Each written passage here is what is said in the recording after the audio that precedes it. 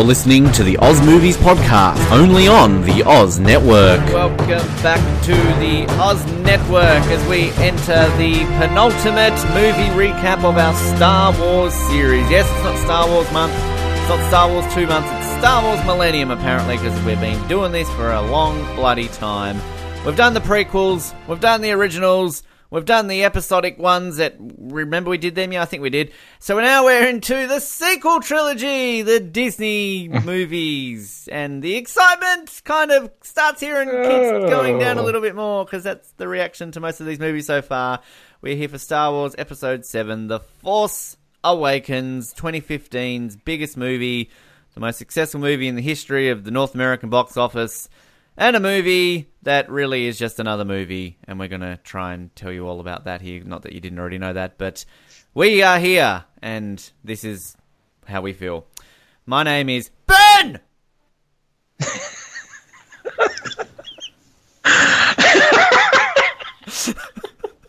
That's so simple but so effective.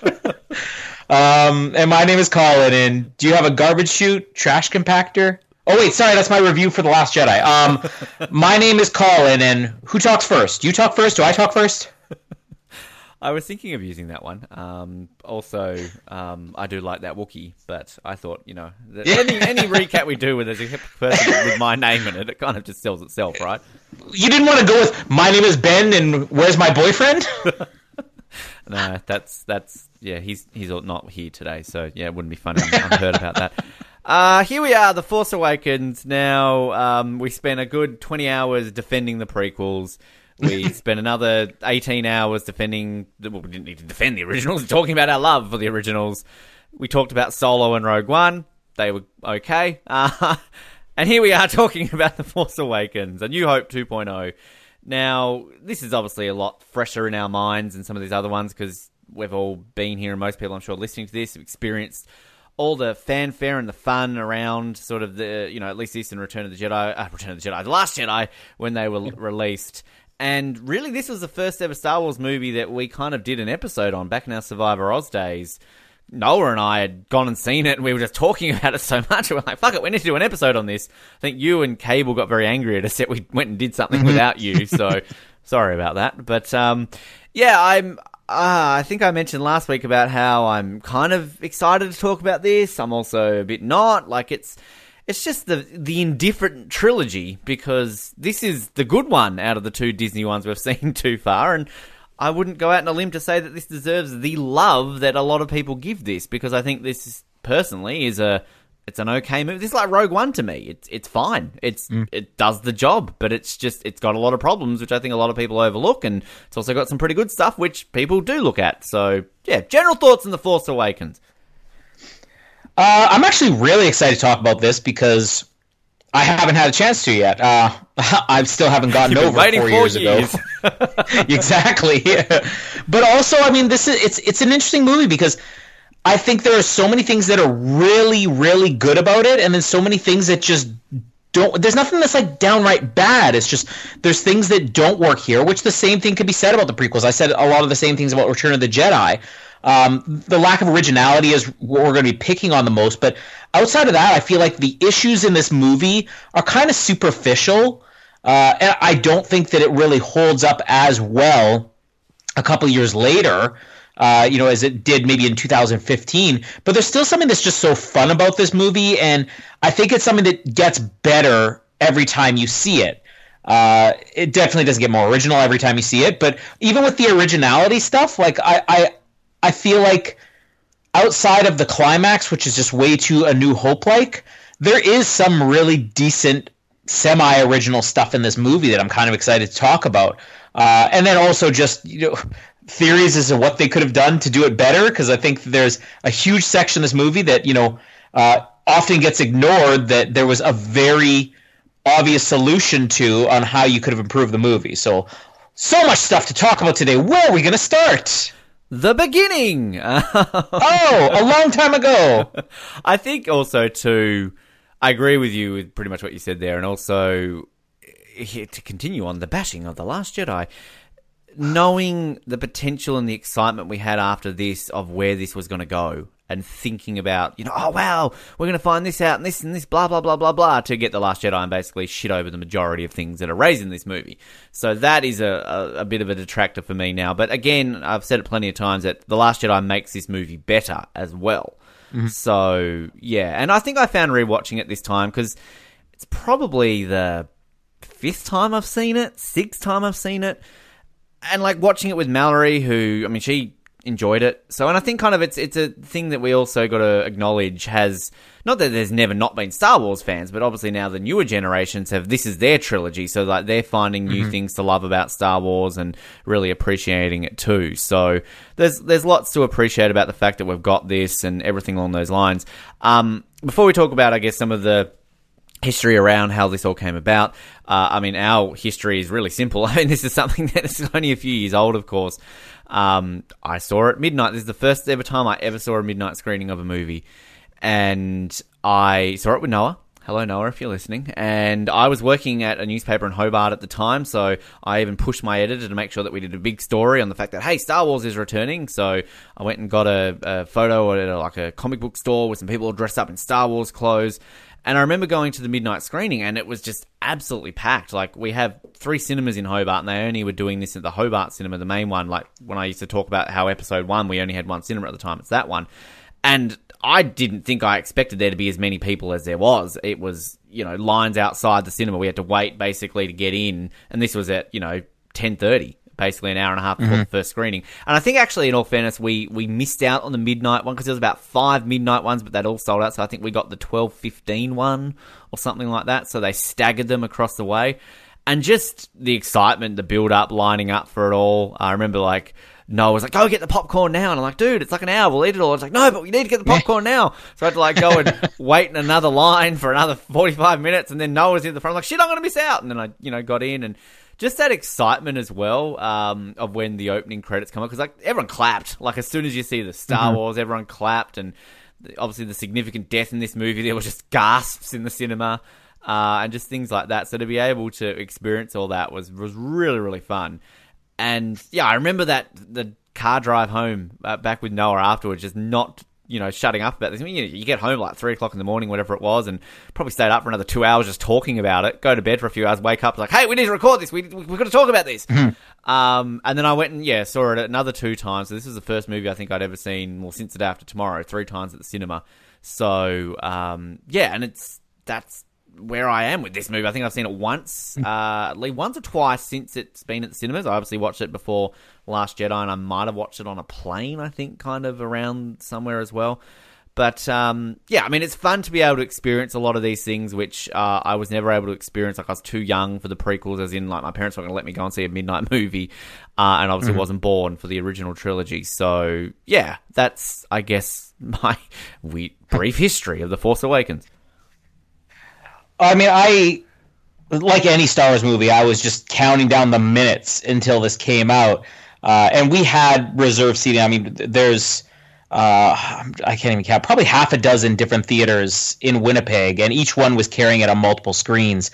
The one that we went to, we had like reserved seating. So you didn't have to get there an hour and a half ahead of time. And yet I specifically remember us getting there an hour and a half ahead of time. Just like, we want to be there. We want to experience the whole thing. We want to see everybody dressed in costumes. We want to, wait for it and get excited. Because I think part of that was just because that's what we did when the special editions came out, when the prequels came out. At that point, you had to get there early and make sure you got a good seat. And then the excitement of just waiting. And we had a big crew that went. It was, myself, my brother, who's seen all the Star Wars movies with me, my wife, Jamie, and then my 4 nephews. And this was their first chance to see a Star Wars movie on a big screen. And I remember I was off. I think I took that day off from work. It was like, it wasn't even it was a 7 o'clock showing, but I still took the day off work because I'm like, I got to make sure I got everything ready. And we had like a massive snowstorm that day. So I drove down to pick up my nephews at maybe like 3:30 in the afternoon. And then I had to go get Jamie from work. And then we were going to go get my brother. And then we were going to meet at the theater. And I remember getting stuck pulling out of my nephew's driveway. And I'm like shoveling snow in front of the car. And I'm not the type of person who ever really gets impatient. Like almost never. And my nephews were like, "Oh, we're gonna miss the movie," and this is again 3:45, 4 in the afternoon, 3 hours ahead of time, and I'm trying to get us unstuck. Oh, we don't get moving, we're gonna miss the movie. I'm like, stop it already! It's like, you're stressing me out. So I was very high strung. I'm like, gotta get to the movie. But it's still the same experience, you know. I wasn't really sure going into this. I knew I was excited. I wanted to see what they would do with the new Star Wars movie. I thought the trailers were great. And then when those credits roll, it's like, even if you don't have that level of excitement that you did for episodes 1, 2, and 3, you know, as soon as A Long Time Ago in a Galaxy Far, Far Away comes up and you see that, the first time you see something new, like the words coming, like the opening crawl, it's just you freak out all over again. And I think that was such a cool experience to have a new trilogy over a decade after I thought this was over, to have George Lucas removed from it, to have Disney involved, to be a little bit skeptical about, you know, what they might do, and to still have that same level of excitement. Yeah, no, I completely agree. And It's always that experience of seeing a Star Wars movie in the cinema is that, because you don't know anything. You're in the same position as everyone, and this, you know, it's not like you're gonna watch this movie like 100 times in the next 12 months or whatever it is. But yeah, this is the very first time, and it was an exciting point that year of 2015 as well, because obviously we do 007 download now via iTunes and Spotify and Stitcher, and you know what, a month prior to this we had Spectre. So like it was kind of very exciting time for everything, and 2015 in general. I mean, we'd had like Jurassic World as well had kind of come back, and it was very nostalgic that year. And obviously we're going to talk a little bit about the nostalgia factor of this film. But you obviously mentioned Disney. I remember the day that I woke up to the news that Disney had bought Star Wars. And that was in, I think, was it like June or July? It was like mid-year. And I just had to I swear to God, I checked like 5 times if it was April the 1st. Because I just did not believe it at all. I just could not believe this. And I'm like, this just sounds so dumb. Like, this is before Disney owned everything. I realized they'd owned Marvel at that point, but that was kind of like one thing that they owned at that point. So, okay, fair enough. So, like, I just couldn't fathom it, because you see this news that Disney has bought Star Wars and they're planning a new trilogy. I just triple-taked, I quadruple-taked. I'm like, what is going on here? And then kind of you read everything and you sort of go, oh, okay, like that, do we need, like, oh. But then you start to go, okay, this could be cool. Like, sort of like, you know, you've always wondered what happened after Return of the Jedi, because I'd never read books. Like, I'd never read any of the stories after Return of the Jedi. Like, I'd read some summaries online about this is what happens to Luke, this is what happens to Leia, because you always think about those things. It was always like, I used to always think about what happened after Jurassic Park and all those sort of things. So it was kind of an excitement there, and there's, as you said, sort of skepticism at the same time, because it was huge news. It was like breaking news at the time that George Lucas sold it for like $4 billion. And here is the House of Mouse about to take over this, you know, the most iconic franchise in pop culture. So, I mean, do you remember when this news was announced? Oh, yeah. Yeah, I remember reading it for the first time, and it was kind of like you described. It's like a double take. Like, you read it like, this can't be real. And then you start looking other places online, because you're like, you're seeing it on IMDb, but like, well, maybe this is, you know, some type of hoax. And you just don't believe it would ever happen, because George Lucas was like perfectly content to say, I'm done with this. But then you forget he's always been a master of surprising the audience. Like, I think we barely even touched on it, but you look at the DVD releases. Everybody said for so long, are we ever going to get DVDs for the Star Wars movies? And VHS, you know, was they had the Phantom Menace on VHS, and other movies being released on DVD. And he's like, well, we're probably just going to wait till we can release all of them. And he actually would say this enough to convince people they would wait until the entire saga, episode 1 through 6, was done before they released any of these. And then all of a sudden one day, Phantom Menace is coming out on DVD. And then it was the same thing. Well, now we're going to have to wait for the rest of the movies. Like, it's coming out next month. And it was like, you know, 2004 or something like that. So I think I wasn't really ever 100% convinced this would happen. But my first thought when I saw, you know, there's a new trilogy, because at that point, this is before the deal closed and before it was ever announced who was involved in the movie. They just said George Lucas is working on a script. It was like same day. They've got the writer of Toy Story 3, Michael Arndt, and Little Miss Sunshine or whatever, you know, doing the script with them. George Lucas is going to be producing these, but not directing. He's working on the stories, but this is really about handing it off to the next generation filmmakers. And I think the thing I wanted most was some involvement from George Lucas, because you wanted that consistency, so that when the deal eventually did close and suddenly it looked like, okay, they're not going to be using much of George Lucas's material. He was supposed to be like kind of a creative consultant. They're kind of severing ties. He himself saying, I really have nothing to do with these movies, but I wish them the best. And then I started to get worried. I'm like, is there anybody out there who's really going to understand? Because it's not just, I need to write a good Star Wars movie. There has to be a formula. It has to feel a certain way. It has to look a certain way. You have to present environments and characters that have to have a retro feel, but still feel like advancements in the special effects. The characters all have to be like, it's so specific, the Star Wars formula. And I don't think I was ever convinced somebody would get it right until they did have JJ Abrams' name attached.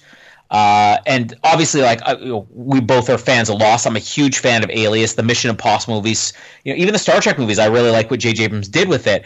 But J.J. Abrams has been mentioned for so long about being the guy who, would you do a Star Wars movie? He said, no, I'm too big of a fan to ever do that.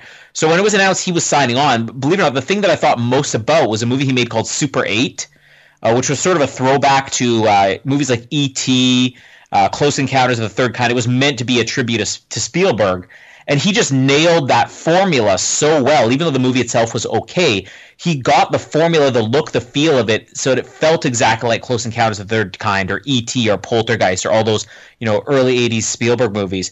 And I'm like, okay, I have more faith in this movie. Like, you've got the right people involved in it, one way or the other, whether you have stories or not. I think that we're at least in good hands.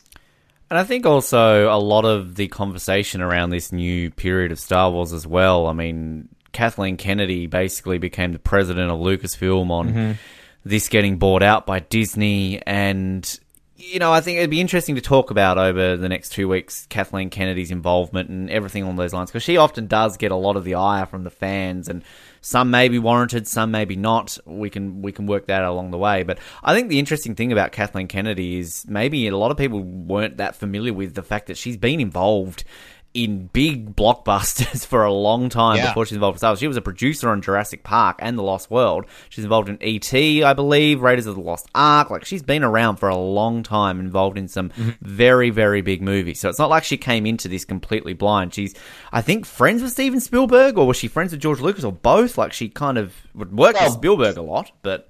Yeah, like, Spielberg's producer, Frank Marshall, was married to Kathleen Kennedy, and she sort of started to make her way up through working with him and produced a lot of movies with him. And of course, the Indiana Jones movies, she had that involvement with George Lucas. So it was handpicked. Like, George Lucas basically said, I'm turning over my company. The company is owned by Disney, but like, people also don't understand, Lucasfilm is its own company. They produce the movies. It's just like Eon Productions, right? Like, okay, MGM, they have the distribution rights, right, to James Bond, but Eon Productions, they have the final say on what the movie is. And George Lucas said, I am handing the entire company over to her because she's the person I trust the most to run it. And when you look at her filmography, I mean, and you also just consider the amount of people that she's worked with, she has the right influence. And I don't know if I really blame her for a lot of the things, even though I'm critical of quite a few things that have gone on with the Disney films, because she's in a different position. I mean, George Lucas, even as an executive producer or a producer, people have always said George Lucas was like an old school producer. He was so powerful that he could make a movie the way he wanted to do it, whereas all other producers are limited, and they have the studio saying, okay, this is my input. We need a little bit of this. If you want us to release your movie, if you want us to put up the money, then you're going to need to, give us this and this and this. And George Lucas never had that, just because he was that good of a businessman. He wrote the right deals. He gave himself complete creative control, and he was powerful enough that these people would listen to him. As much influence as Kathleen Kennedy has, she's in a position where Disney owns the company, and so a lot of the, I think, mistakes we're seeing in Star Wars, it's too many cooks in the kitchen. I believe that if George Lucas had just simply turned Lucasfilm over to her, then maybe we would have gotten, higher quality movies out of the sequel trilogy.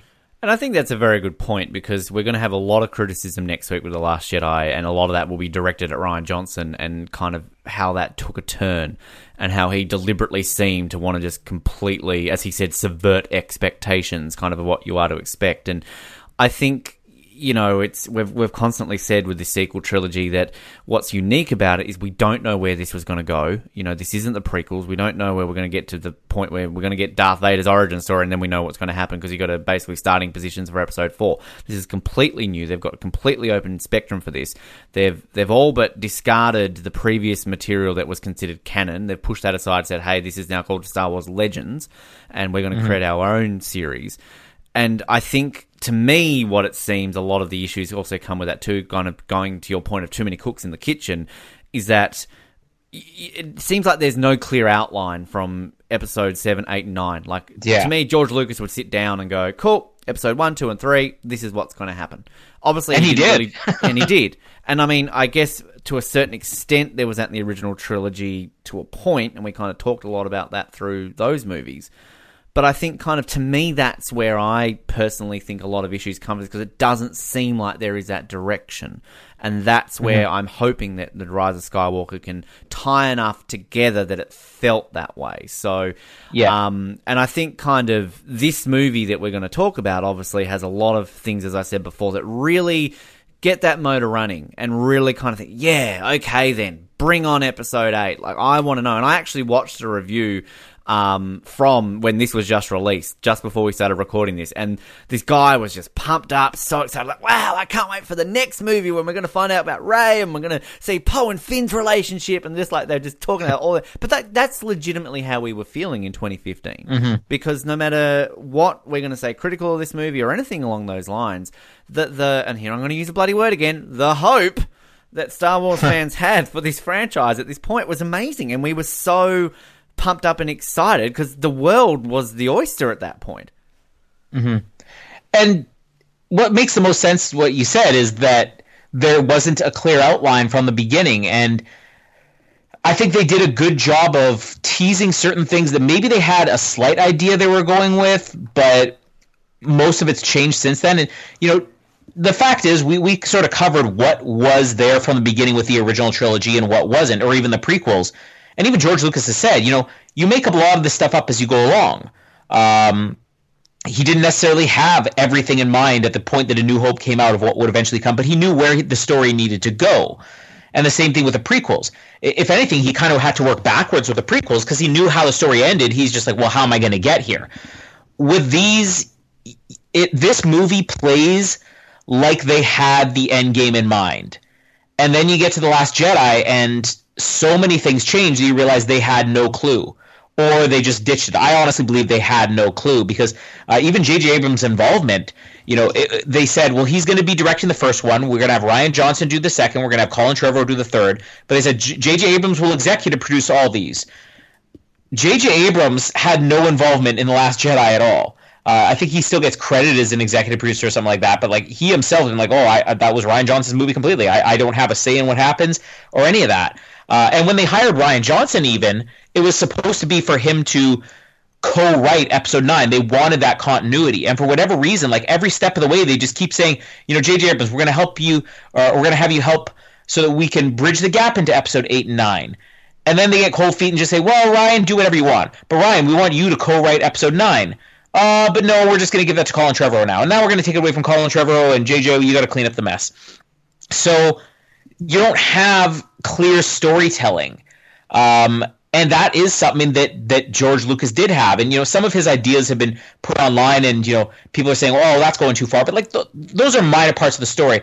Really, a lot of this goes back to before Return of the Jedi even came out. I did a lot of digging when they finally announced Episode 7 was happening, because George Lucas had denied it for years and said, I made some comments saying maybe in Episode 7, 8, 9 will happen, but I never took it seriously. Again, he's a master of surprising the audience and fooling them into thinking something won't happen when it will. And it was just everybody knew, well, 7, 8, and 9 were never really an idea. It was just, maybe I could do that one day. But then I found this interview with George Lucas from 1983 that somebody dug up right around the time that they announced these, where it's hey, he actually did have an idea all along, and there's probably a couple of pages of him describing what Episode 7, 8, and 9 would be.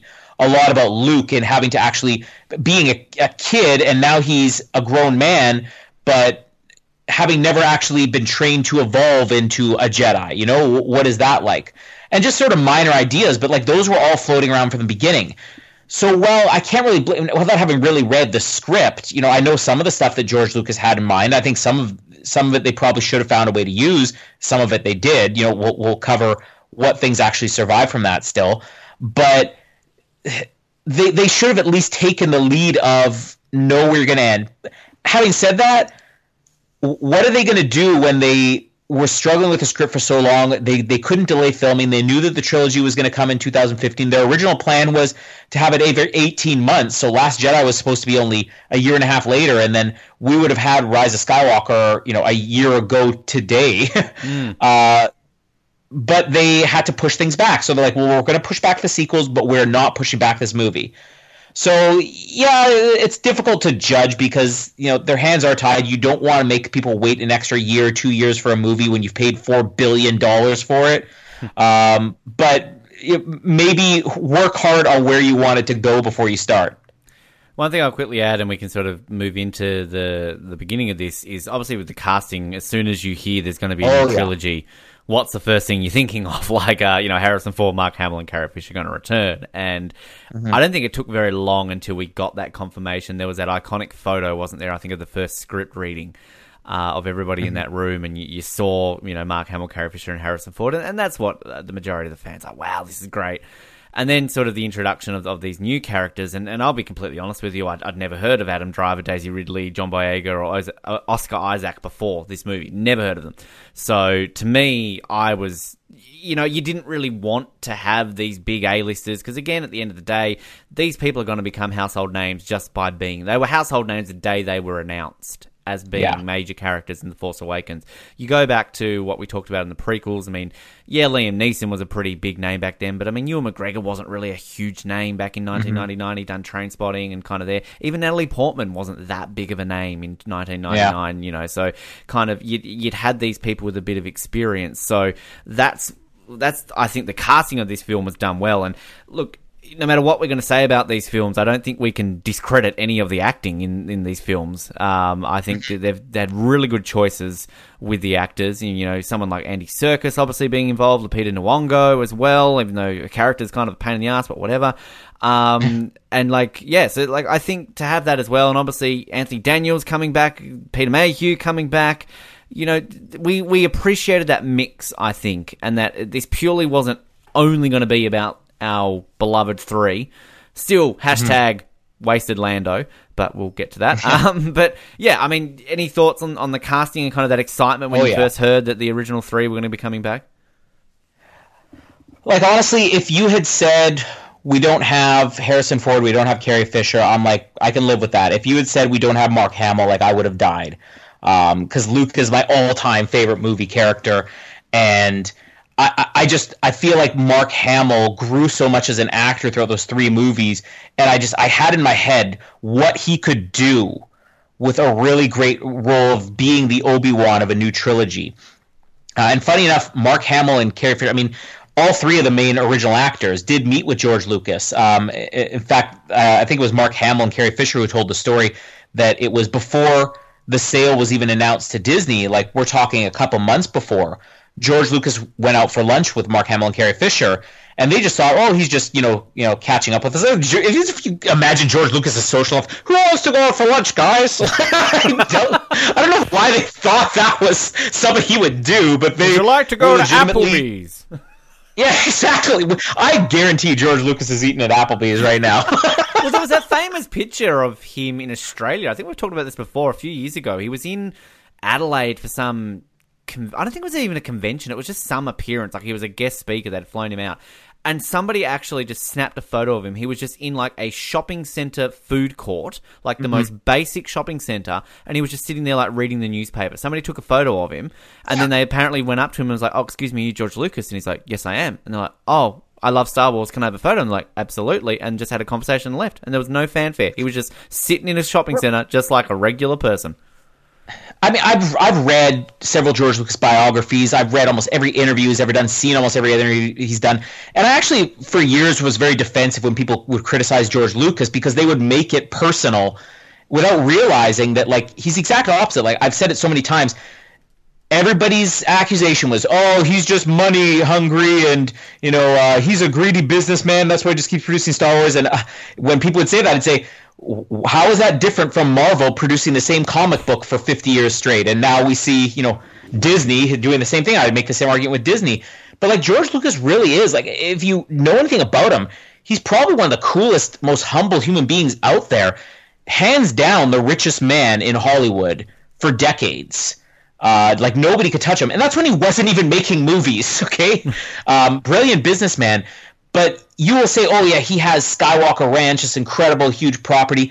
If you've actually seen his house on Skywalker Ranch, it's a very modest-sized house. I mean, it looks like we'd see in a middle-class neighborhood for a family of 5.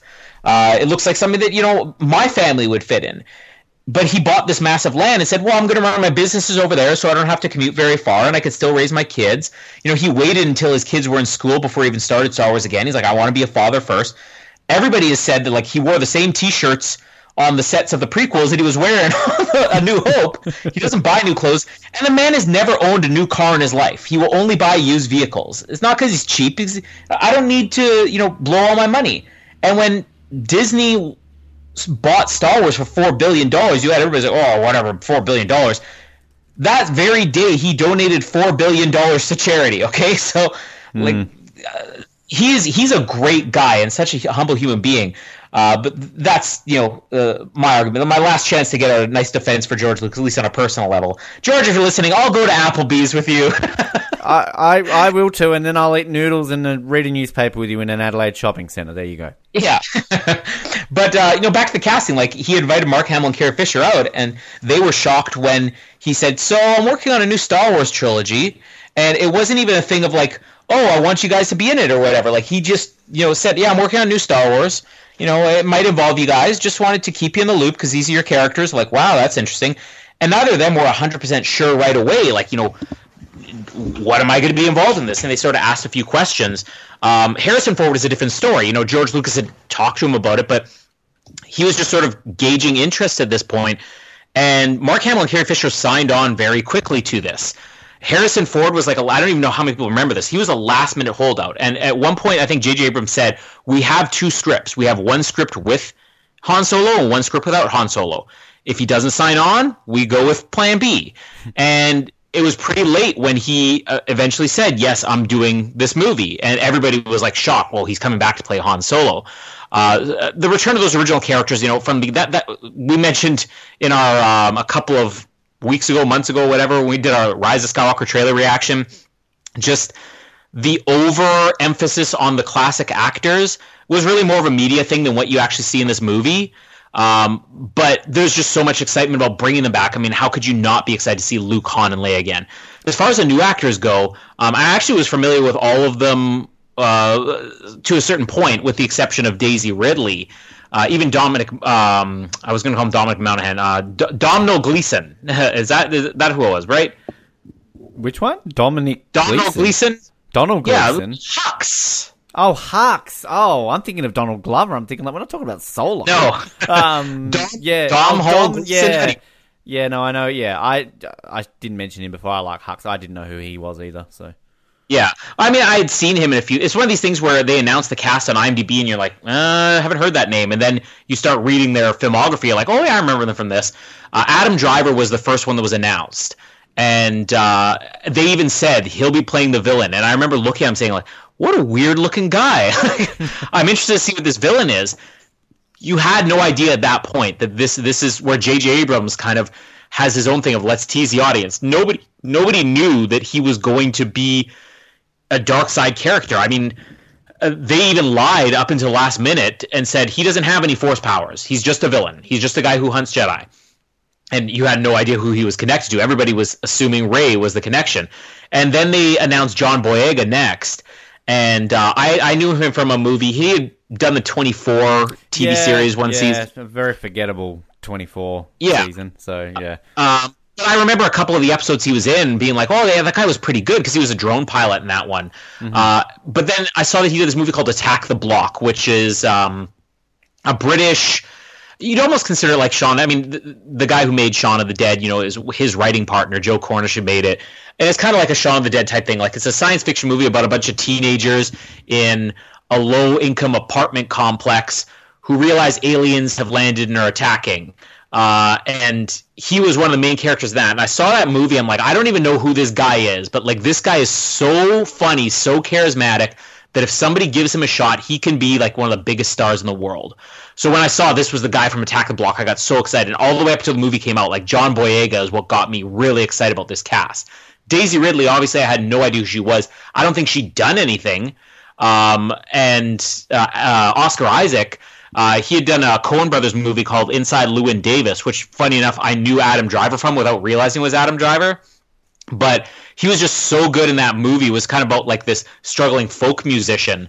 And Adam Driver in that, when I actually realized, oh, he was in that too, and I went back and looked, well, who did he play? Like the most hilarious character. Like, you're like, this guy's playing the villain because he looks bizarre and he just mumbles. He's like Boomhauer from King of the Hill, essentially. So, I mentioned how with the prequels, I would go out and find anything I could with those actors. I didn't really do that with this cast. It wasn't like, I want to go out and find all the John Boyega movies and all the Oscar Isaac movies. I kind of found enough that I knew I had an opinion, okay, this is who the actor is, and then I just kind of wanted to be surprised for when I eventually saw the movie. We should also mention, like you mentioned that big cast photo, there was the big controversy when that came out of, there's not a lot of female characters there because there was only Daisy Ridley and Carrie Fisher in that photo of the first table reading. And meanwhile, you have all these double the amount that were in the original trilogy. Yeah, exactly. You could give credit to that. And JJ Abrams is like, oh, don't worry, we're not done casting yet. Literally, the only other character that was that was announced after that was Lupita Nyong'o's character. And when we get through this movie, I'm going to show everybody how this character was probably almost guaranteed thrown at the last minute because they said, gee, we really don't have a lot of women. A lot of people are upset about this. Let's write a female character in there. Let's just do a CGI. It doesn't matter. Just cast anybody who's a big name. So that was kind of, I remember even the time just being like, is this like a last minute addition? Like, did you have this plan? Did you come up with this because you were afraid you were about to get Me Too'd by the public or something like that? Me Too'd? It was just really bizarre, but the whole cast was a lot of fun, and a lot of the people in there, like I said, Donald Gleason, and when you knew Simon Pegg was involved, it was like, is it going to be a cameo? Is it going to be a real role? It's great that he got like a real role in this too. I just want to quickly add before we get into it. One thing I've noticed recently about Star Wars, they never cast any blonde females. Is this a thing that like Lucas had against blonde women? Name one blonde female character in Star Wars. I'll name one. Captain Phasma, hidden under a helmet. She doesn't count. She's in it for like 3 seconds. And wasn't she cast after that? Was she in that first cast photo? Oh, I don't think so. But if she wasn't there, I guess that's the other evidence. Put her in a helmet. We've already got the costume. One thing too, with Mallory when she watched this, she didn't know that the original people were coming back. So when Han appeared, she was like, "Oh my god! Like this is incredible! I wasn't expecting him to return." And so that was a cool little moment to have Mallory go into this and not knowing. So. Let's get into the movie, though. Now, the first thing that we've got to add, as great as we said this was when you see it on the big screen, you get this text scroll and everything. Can we just point out how weird it is not to have and it just starts with a black fade into Lucasfilm? That's strange to me. It still is. Is it still strange to you? Yeah, I mean, you just expect something out of Star Wars. It's just that fanfare is basically the opening notes of the Star Wars theme music to so many people. So more than anything, I mean, once you see A Long Time Ago, A Galaxy Far, Far Away, you're there again, but it just it takes you out of the moment to not have those opening notes, because that really is part of the Star Wars theme, and we talked about that on Return of the Jedi. And now that Disney own Fox, can they go and re-edit them all back into it? Like, can they just do this? Like, I'd appreciate it, Disney. It's more likely that they're just going to erase the originals and put the da-da-da-da-da-da. Oh, God, no. So, long time ago, Galaxy Far Away. And then we get Episode 7, Force Awakens. And, again, the excitement here, because you had no clue. You didn't know what was going to happen here, so this is great. So, as always, let's read this, including shouting for the capitalized ones. Luke Skywalker has vanished. Oh. At the end. In his absence, the sinister First Order has risen from the ashes of the Empire. I love how Empire's, small now. And will not rest until Skywalker, The Last Jedi, coming to cinemas 2017, has been destroyed. With the support of the Republic, General Leia Organa leads a brave resistance. She is desperate to find her brother Luke and gain his help in restoring peace and justice to the galaxy. Leia has sent her most daring pilot, her most stunning pilot, really, come on, on a secret mission to Jakku, where an old ally has discovered a clue to Luke's whereabouts. ... Now, do you think a lot of fanboys rolled their eyes when they saw the word Republic? Like, oh, not again. Yeah. Here we go. Well, it was in that's the other thing. The novels that you mentioned just became wiped from canon or part of their own continuity. They called it the New Republic in those novels. And that was before the prequels even came out.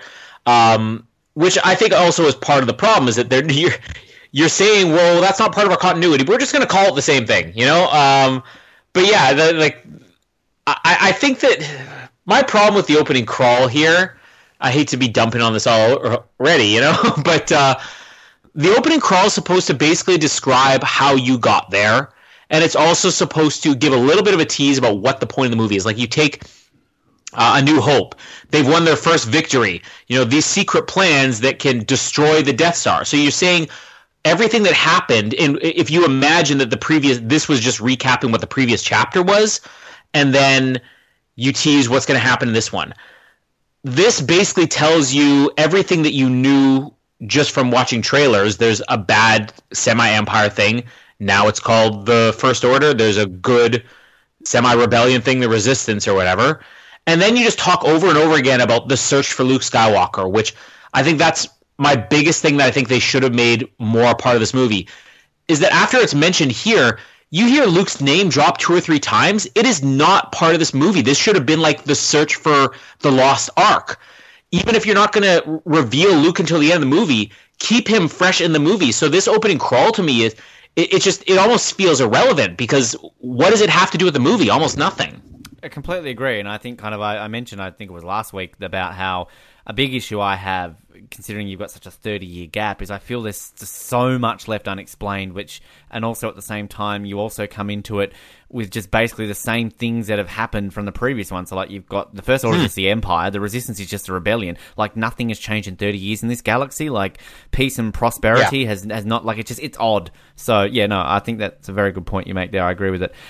We get this shot kind of the planet, and we get this silhouette sort of creeping up, which is a great shot. Obviously, the one of 6,327 comparisons to A New Hope, maybe. But I just kind of like the way you just got this shot of the planet, and then you just see kind of a few of the stars blacked out in the bottom left, and you just see this ship. Like, it's a great shot. The ships coming from this, I love the shots, like the flashes to the stormtroopers, like the helmets. Very reminiscent of like a war movie, like an invasion movie, and it's also like there are definitely some things done in the sequel trilogy where it's not what you're used to in Star Wars. Like, kind of, you're not used to kind of a shot like this, I feel. So it's kind of usually you would just see the ships coming into the planet and then maybe cutting straight to BB-8 rather than kind of just this flash of the stormtroopers. So it's kind of cool. There are some that work, some that don't. We meet BB-8 for the first time, little testicle droid. I don't know how to feel about BB-8. I just want to get this out and done with. Like, BB-8's cute. Like, don't get me wrong. But, like, this droid's got issues, man. Like, I mean, in a movie's time, he's going to be just willingly murdering people, tying them up. Like, yeah, R2, like, zapped a few people here, but R2 never killed anyone, did he? Like, some oil slicks for some battle droids. But I don't know. Just quick thoughts on BB-8, because I feel that this is not going to be a topic of conversation we need to talk about at some point in the future. Well, I mean, one of the first images that we can talk about, 2 of the images here that were revealed when they had that first teaser trailer, and one is that shot of all the stormtroopers inside that transport when the lights are flickering on and off, which really sets that whole war feel about it. But the other one was that shot of BB-8 rolling across the desert, and people were just like, whoa, there's like a ball droid. The name is the only thing that really bothered me about BB-8, because if people are already, complain about the Ewoks, too childish, Jar Jar too childish, and BB-8 is obviously like, baby, it's a baby droid. It's even called BB. That's what I don't like. I wish they had picked a different name. But I think it's a really cool effect, especially since it's, for the most part, completely a practical effect of the rolling droid. And I don't really have an issue with BB-8 in this movie. I actually really liked BB-8. I don't feel like they did as well in The Last Jedi. But again, this episode will be like 9 hours. We just keep saying, well, The Last Jedi happens. But no, I got no problem with BB-8 in this one. I think it's a cool look. It's got a different energy and, suits Poe Dameron well. I agree. I think it's a great, aesthetic. He looks really cool. But yeah, I don't know. One thing, too, that I really want to point out now, because I'm going to forget about this later. Has technology really improved that much in Star Wars in 30 years? That's a good point. There's really, again, you would think the Empire is gone. We saw the celebration at the end of Return of the Jedi. There should be peace and prosperity in the galaxy. People have evolved into these great things, and we're kind of just where we were 30 years ago. People talk about, the original trilogy, the technology got worse from the prequels. Well, you're in wartime. You've got this poor old galaxy is under the dictatorship of the Emperor and Darth Vader. You can understand. But this should be different now. Again, some of the technology in the prequels still looks better, and that was what, now 60 years? Phantom Menace is 60 years before Force Awakens. Am I correct there? Yeah, roughly 60 years, which for a technologically advanced society that we get in the Star Wars galaxy, the fact that weapons haven't changed in 60 years, ships haven't changed. The only thing we really got is this massive Death Star, which you realize they just kind of duplicate in this movie. Yeah, you go from episode 1 to eventually we're going to get to 9. Not a lot. The biggest changes in technology is droids can roll now. They don't need wheels. That's in 60 years. And I would argue that the Starkiller base is worse and less practical than the Death Star. Yeah. So, there are a lot of problems with Starkiller base. It just makes no sense. The Death Star was more practical, people. So anyway, again, it has not improved. Still haven't invented the photo.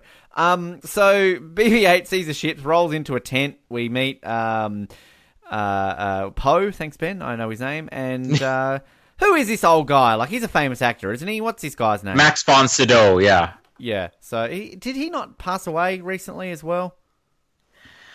No, he didn't. Whoops, no, he's still alive. He's still kicking.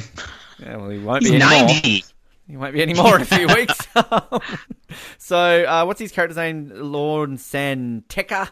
Lord Van Tekka, yeah. Something. We know the sequel trilogy really well. We are experts on it.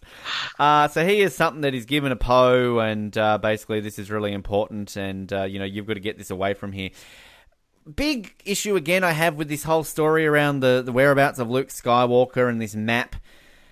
Why does Luke make a map to find himself and then complain in the next movie that, how did you find me? I know. What? And again, I think a huge plot hole with this map thing. So we're going to find out that this map is only a part of the map and R2-D2's got the rest of it, right? If you actually look at the map, you don't need the rest of the map. Surely this is the end point of where they've got to go. Yeah. So that's all you need. So if you search for that planet, do you really, if I was going to Winnipeg, right, and I had the end of a map that kind of just, I don't know, had Calgary to Winnipeg, and the end point was Winnipeg, and it started at Calgary. I don't need a map of Canada to go, okay, so I've got to start at Vancouver first. Okay, I understand. It makes no sense. Anyway, we'll get to that. So he gives him the plan. Poe's going to put it in BB-8. BB-8's going to run away because Poe's going to get in his X-Wing and start shooting shit up, but he can't get away. So BB-8, he's just told BB-8 to escape. Max von, whatever his name is, gets killed. We meet Kylo Ren. We get I do like the Kylo Ren theme. The dun, dun, dun, dun. Kind of like the modern Imperial March, which is great. He kills Max von Snitty, whatever, Max von Snitty. And he brings Poe over to him. I'm missing maybe the most epic shot of all of the sequel trilogy, of course, is when Poe shoots at Kylo, and Kylo freezes the laser bolt. Wow. We all remember watching this for the first time going, holy crap, that's awesome. There are definitely some amazing... There's even at least one amazing sequence in The Last Jedi, which we will praise. And it's not just the porks. So, epic shot. I also love we get this first taste of this stormtrooper who's obviously struggling a little bit of kind of what's going on here. We're going to get to that. We have another stormtrooper die, and of course, so we can help distinguish which stormtrooper's the good one, we need to have a red piece of blood on their helmet. Oh, that's the one. That's the one we got to root for. Your opening line of the whole silence bit there between Kylo Ren and Poe, like, who talks? Me, I talk, you talk, who talks? Kind of funny moment. Very, very much in tune of how movies are sort of made and the dialogue in modern day. Like, I don't think you'd get away with this in a prequel and original trilogy, but it works. It fits in with the time. And basically, Kylo Ren wants this information. He wants the map. Poe's not going to give it to him, so Kylo Ren's going to kidnap him back on his ship. And as he walks off, he has a bit of a stare-off with this red-blooded stormtrooper helmet guy. I don't understand why Kylo just doesn't kill him then and think, like, hang on a minute, this is wrong. Stormtrooper shouldn't have these feelings. Bang! Mm-hmm. But just lets him go. But again, in all fairness, to kind of contradict my complaint there, is that what's so great about Kylo Ren as a character is he's still young. He's conflicted with a lot of what he's doing, and I think kind of this is what I love so much about his character, that there's just so much depth to this evil guy, Like, you meet Vader just straight away, he's been Vader at that point for 20 years, so he's just an evil bastard. It's not really to Return of the Jedi that you kind of see that humanizing fact to him. And then even, with the villains in the prequels, kind of it's exactly the same. You see that development of Anakin and everything along those lines. Whereas, like, when you get that reveal of Kylo taking his helmet off and he just looks like a young kid, like, it all makes sense. So little things like this actually can make sense to it. BB-8 buggers off into the jungle, the sand, really. Did you think this was Tatooine? I thought this was Tatooine. I know it said Jakku in the credits, but, I just like to believe things. And then I might just sort of lump in here. So, the stormtrooper takes his helmet off back in the ship. We meet Finn for the first time. What is it? FN 2197.3 FM or something like that. Exactly, yes. You're tuned in to FN 227.3 FM. I'm your host, FN 227.3 FM. We meet Captain Phasma for the first time. What are you doing removing your helmet? Take your weapon in for analysis. So is this just a thing? Stormtroopers can't remove their helmets? Like, just... There's like 1 hour a day you can remove your helmet, Larry. So I don't understand it. And then we might just kind of capped in here. We meet Rey for the first time.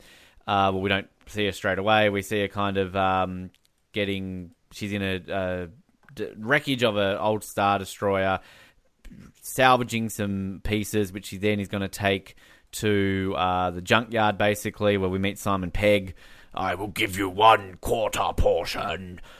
She takes this back and it turns into bread, basically, and she's in an old Imperial Walker, which looks fantastic. She's scraping little numbers on the wall. She's sitting outside putting on a blaster shield. I love that little shot of her wearing the blaster shield, just kind of like looking off into the distance. It's really, really cool. And then she's going to rescue BB-8 because she hears something on the horizon, and some creepy alien dude is on a weird metallic horse. It's Warwick Davis, by the way. Oh, is it? Oh, there you go. The horse or the creature on the... Yes, Warwick Davis was the horse this time. That's a good-looking horse. I'm glad they've expanded his acting campaigns there. Rey fixes BB-8's antenna and is basically like, oh, I can't take you into town. But then she's like, oh, come on, I'll take you into town. So the visuals here look fantastic. Like the shot where she's on a little thing sliding down the big sand dune is great. The shot of the Star Destroyer, like when she's on her bike thing riding past, it looks fantastic. As I said, the Imperial Walker, they're all great shots. And this is kind of what I expected. You had remnants of these things just like sitting around on certain planets. I think it's a cool look. I think this is how it would be. So, I think everything that we're getting here is fantastic, starting with. I like the design of this Simon Pegg's character and kind of some of the creatures in the background. So, definitely a great look to everything here, and I think it's a good start to where we are. Yeah, I get so caught up sometimes in how unoriginal and recycled the final act of this movie is that don't realize how much good, unique stuff there is in the opening. And even though I'm kind of critical of the fact that they've overdone it with this whole, let's make the audience think this is what's going to happen, but actually do something differently, the most effective use of that was with Kylo Ren, because you get this whole introduction, and even though they kept saying, oh, he has no Force powers, he's not a Jedi, he's not a Sith, he's just, an assassin who carries him and his people, because they even announced there's the Knights of Ren, and they carry this type of weapon, but it's not like they have Force powers.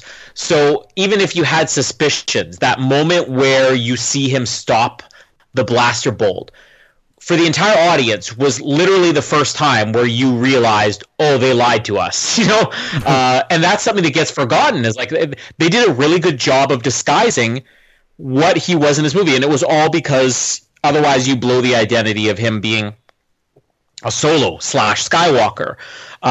It's just such a great introduction to him. I mean, the helmet's such an iconic look. His voice. Adam Driver, for just usually you get a great voice like James Earl Jones. He's got like a very distinguished accent. Adam Driver just has such a normal voice. He's just got such a unique sound to his voice that it's amazing that he could play a character like this so well without you seeing his face. And he barely moves too. You take somebody like Anthony Daniels, a C-3PO. It's minor movements he makes, but he makes so many movements to really show his character's emotions. And Adam Driver doesn't do that at all. And something about him being still that just suits the character better. I just love the arrogance he has. Like, you don't really get the immaturity, which is one of my favorite things about him that people were critical of it originally. The immaturity of, not just because he's young here, but because he was taken from the point of being a 15-year-old boy. He was forced, into being the new Darth Vader after first being forced to be the new Luke Skywalker or Anakin Skywalker, and he's essentially missed his entire upbringing, so he still has a lot of those, teenage temper tantrums. I like that, but here he's just cool, Yeah. Also, with Max von Sydow's character, because he was such a big name, I assumed this would be a bigger role. I'm still kind of disappointed we didn't get more of him in this movie, because it's less screen time than Christopher Lee had in Revenge of the Sith. It's barely even a cameo.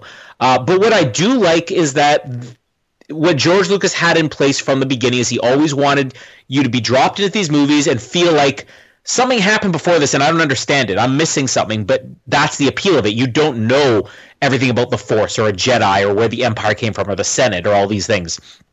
And this is one of the few examples of them doing that without just being a tease to the audience. Like, where did Rey come from? Where did her parents go? Who were her parents? We'll get into why a lot of that is just the fans, blowing things out of proportion. But with the Max von Sydow character, it might be the only example in this movie of something happened or a character existed prior to this that is incredibly interesting. Interesting enough in just a few lines, you're like, I want to know this backstory, and they're never going to tell you. Because he is the most trusted person. He even says, like, he's talking about Princess Leia and how she's like his most trusted person, and this what is even the first line, this will begin to make things right or something like that. Like, you get that this would be one of the most important characters in episode 6.5 or something like that. Mm-hmm. And even though it's disappointing he's gone, it's cool to think about all the stuff that happened. That's one of the few things they do that make this feel like its own unique world and not just nothing has changed since Empire. We're still in the middle of the Civil War. The attack on the village, it's cool, as always, to see the stormtroopers in different elements, like, with flamethrowers and things like that.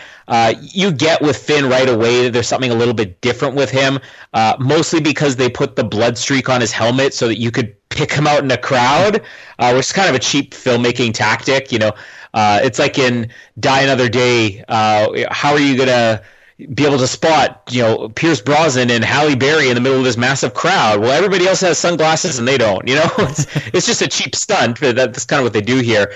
And yeah, the way that Poe gets captured with, who talks first, like, you get something out of his character. He's kind of shortchanged in this movie. We don't really get much out of him as far as personality goes until the next movie. But what little bits we have are really funny, and it make him more of a unique character than I think was written on the page. Interesting thing about Oscar Isaac, getting involved in this movie, is that he was probably the closest thing to a real star of like the younger cast that we have here, because he had starred in a movie that was like, he was the star of a movie that was nominated for Best Picture.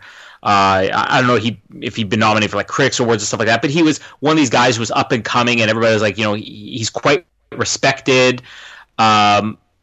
He was handed the script in a meeting with JJ Abrams, where, again, he didn't know what he was meeting with him about. He thought it was going to be some TV project. JJ Abrams said, so I want to talk to you about being in Star Wars. And he's like, sign me up. And he's like, okay, well, do you want to read the script first? Oh, yeah, of course. JJ Abrams hands him a script. He looks at the front page, puts it down on the table, and says, looks good. Where's my contract? Like, he was that excited to be in the movie. Exactly. And I think that's one of the things you don't necessarily get with like Daisy Ridley and John Boyega, is just that fandom, because maybe they're young enough that they didn't grow up on this the same way that like Oscar Isaac did, and that's what made it so great with like Ewan McGregor, these actors of like Ewan McGregor and Liam Neeson's caliber doing the original trilogy, is that they just loved Star Wars that much. They're like, I get to play dress up. The Rey stuff is first I just want Captain Phasma. What a wasted character, like all around. And again, I looked it up, and I don't see her in that first cast photo. So when they said, oh, there's no women here, and there's literally only 2 characters they cast after that, both of which feel like they were dropped in the movie in post-production, one of which you don't even... I like the idea that they don't take her helmet off, but it just seems ridiculous you would cast somebody who's this big name from Game of Thrones and then not only cover her for the entire movie, but give her about 4 lines. Completely wasted opportunity. The whole thing with the stormtroopers not having real names, this will become a problem later on for me, when I feel like Finn has way too much personality for somebody who's apparently been brainwashed for 20-25 years. Like, he's cracking jokes, he's flirting with girls. If this is the way stormtroopers were brought up and they only ever were exposed to one thing, he would not have any of that personality. They would have driven it all out. They wouldn't even have to, because they say they take them as children. Which we also mentioned, I don't know if it comes up later. Yeah, it does come up later, so I'll save that there. But yeah, the Rey introduction, another thing that's like really unique in this movie, and that's one of the few things that survived from the George Lucas script, or the one that he was working on with Michael Arndt, which, by the way, the idea that, I've said this on other episodes, but the idea that they just completely abandoned everything George Lucas was working on, well, then the screenwriter that George Lucas worked on the script with, Michael Arndt, still retains a co-screenwriting credit on this movie, which means there's enough of the material there. But this is one of those things that George Lucas wanted to build his entire trilogy around, was just the ruins of the previous war. And Rey's character, the character that Rey sort of evolved out of, was always going to be like a scavenger who is just, in these familiar locations, or things like Star Destroyers, or the Death Star or Cloud City, just looking for these artifacts. And it's such a cool idea that the character, the planet is way too Tatooine-like. Way too Tatooine-like. But yet, I don't really view Jakku the same way that, like, I look at Starkiller Base saying, it's just Hoth again, Jakku does feel like its own thing because of this whole, it's just a tiny little civilization built on ruins. And, just being able to see somebody climb inside of this broken down Star Destroyer is such a cool visual. We should also mention just the theme that gets played when, she loads all of her gear up and then flies away or speeds away from this. The Rey theme is incredible. I'm not going to give a lot of praise to John Williams' score. I think he did an adequate job, but it kind of feels like if you just got a knockoff of John Williams who just pieced something together at the last minute. The Rey's theme, though, right up there with like some of the best Star Wars themes, and same with the Resistance theme in this. And it just plays so well in that opening shot. The fact that Simon Pegg is not only hidden behind all this makeup, but his voice is distorted is just hilarious, because you got a guy that JJ Abrams will put in everything. He would be considered one of the big names in this movie, and then let's just make him completely unrecognizable. I had to Google it, because I don't even think they announced who he was. I had to Google afterwards. So who did Simon Pegg end up playing in that movie? Jamie just said, I didn't even realize he was in it, and she's seen this movie like 4 or 5 times. Wants to see him shirtless now. Yeah. You want to see him shirtless, Jamie? Nah, she's groaning. That's a no. Did we do that in Mission Impossible when we had her rate the Mission Impossible men and she rated Simon Pegg higher than probably like Jeremy Renner or something like that? Yeah, sounds familiar. Anyways, the Unkar plot, like that's the Simon Pegg character and Rey relationship, just this cheapskate. I mean, he's a little bit Watto, which is, cool because it's similar, but also you could say lacking originality. But just this cheapskate who's just giving away rations, he's giving away food, and also you got to mention with the Rey hut that she just lives inside of this broken down walker. There's dolls in there of X-wing pilots and stormtroopers. Yeah, you caught that? Yep. No, yeah. I always want that stormtrooper one. That stormtrooper one looks cool. Yeah, but I think we mentioned that in which episode was it where we point out the action figures in a Star Wars movie? Oh yeah, that was Rogue One. Yeah, so there's more Star Wars action figures in a Star Wars movie. But again, it's just all you're really getting is just her everyday routine. You're not getting a lot of dialogue. You get her kind of rescuing BB-8 here. From that point on, it's just going to kind of become like the Luke and R2-D2 thing. But just the environment looks different despite the fact that it is just another Tatooine-like looking desert. This whole ruins is such a unique idea. So I actually really like Jakku, and I think all the characters here get nice introductions, especially Max von Sydow, who gets a nice introduction and then gets written out about 5 seconds later. Just really quickly before we move on with it, the difference I think between Jakku and Tatooine is that the sand on Jakku is actually not coarse, rough and irritating, doesn't get everywhere. It sucks in things, so it's a little bit more soft and smooth and gets a bit squishy as well, as we'll see soon. And just quickly as well, again, this is something I want to bring up now because I'll probably forget to bring it up later. You talk about the design of Kylo Ren. Kylo Ren's lightsaber. Thoughts? I don't really have a problem with it because I think it's a cool idea. Is it practical? That's my problem with it. I don't think it's practical. Like, what do those things serve the purpose to do? I'll say this. Can you picture how Anakin cut off Dooku's hands in Revenge of the Sith? It would have come in handy to have Kylo Ren's lightsaber if you were Dooku there. So maybe one out of 7 or 8 lightsaber battles, it actually makes sense in. I just remember when the trailer first came out and we saw that Noah just complaining about that constantly. Like, this lightsaber's dumb. But to me, like, as angry as Kylo gets, to me he's going to chop himself off because if you tilt that a little bit while you're holding it, like, that's going to leave a burn. I just like the idea. If you look at it closely enough, you really get what we're going for because they're going for like some type of a medieval sword from like the Crusades in a lightsaber form. But then when you get close and you zoom in on some of these shots and you realize that there's a real harsh glow coming off this thing. It's not like a lightsaber glow. It looks like tiny flames, like it's an explosion waiting to happen. And that adds to it a little bit more to me where I almost feel like, well, this is some ancient jet. This is like from thousands of years ago when Kylo Ren just sort of refurbished this thing. He got a refurbished one off of Kijiji, or I don't know if Kijiji is a thing anywhere else. Craigslist, I think that's the American version. Ancient Crusades lightsaber, burns, a little harsh, needs a bit of cleanup, possibly a battery replacement, good to go. I don't mind. I think it's a cool look at least. So we're back into space now, and we are having our chiseledly handsome Poe tied up in a chair, getting interrogated. I'm sure this is the dream of many a man and a woman to have Poe tied up in a chair. Is he? I mean, look, I feel like we're just commenting on everything right now that everybody talks about this movie. Is he that attractive? I mean, is he that attractive? Yeah. Maybe in this trilogy, I mean, John Boyega's not a bad-looking guy. Adam Driver seems to have like this huge female following more for just the character of Kylo Ren than for him himself. So, I mean, what do you narrow it down to in this movie? Oscar Isaac and Greg Grunberg? I mean, I know which one I'd pick. I'd go for Greg Grunberg. I'd go for older Mark Hamill. I think, he's aged quite well. Yeah. Come on. Even Mallory says he's better looking now than he was in the original trilogy. That's the exact same thing Jamie said.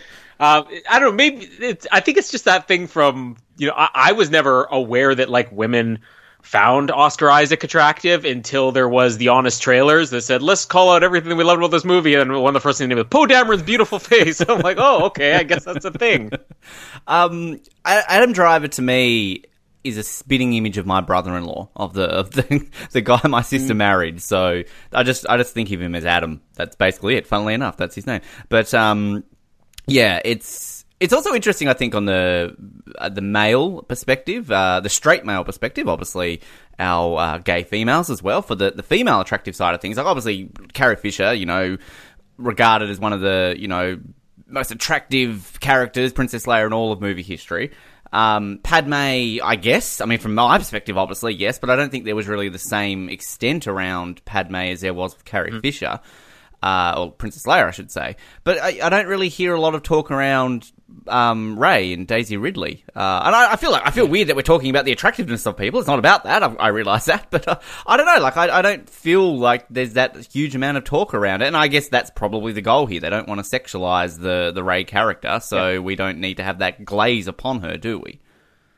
And well, let's say it's just probably the same thing, for John Boyega and Oscar Isaac. I mean, we're sort of questioning it more just because we're coming off of a trilogy where they cast Ewan McGregor and Liam Neeson and Hayden Christensen, and I mean, at least two of those guys were cast for their acting, All three of them were cast, I'm sure, for their looks as well. Well, Jimmy Smits and then even the original trilogy.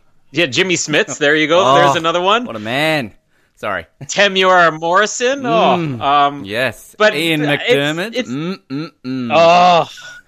Anthony Daniels. Yeah. Ahmed Best. Yeah.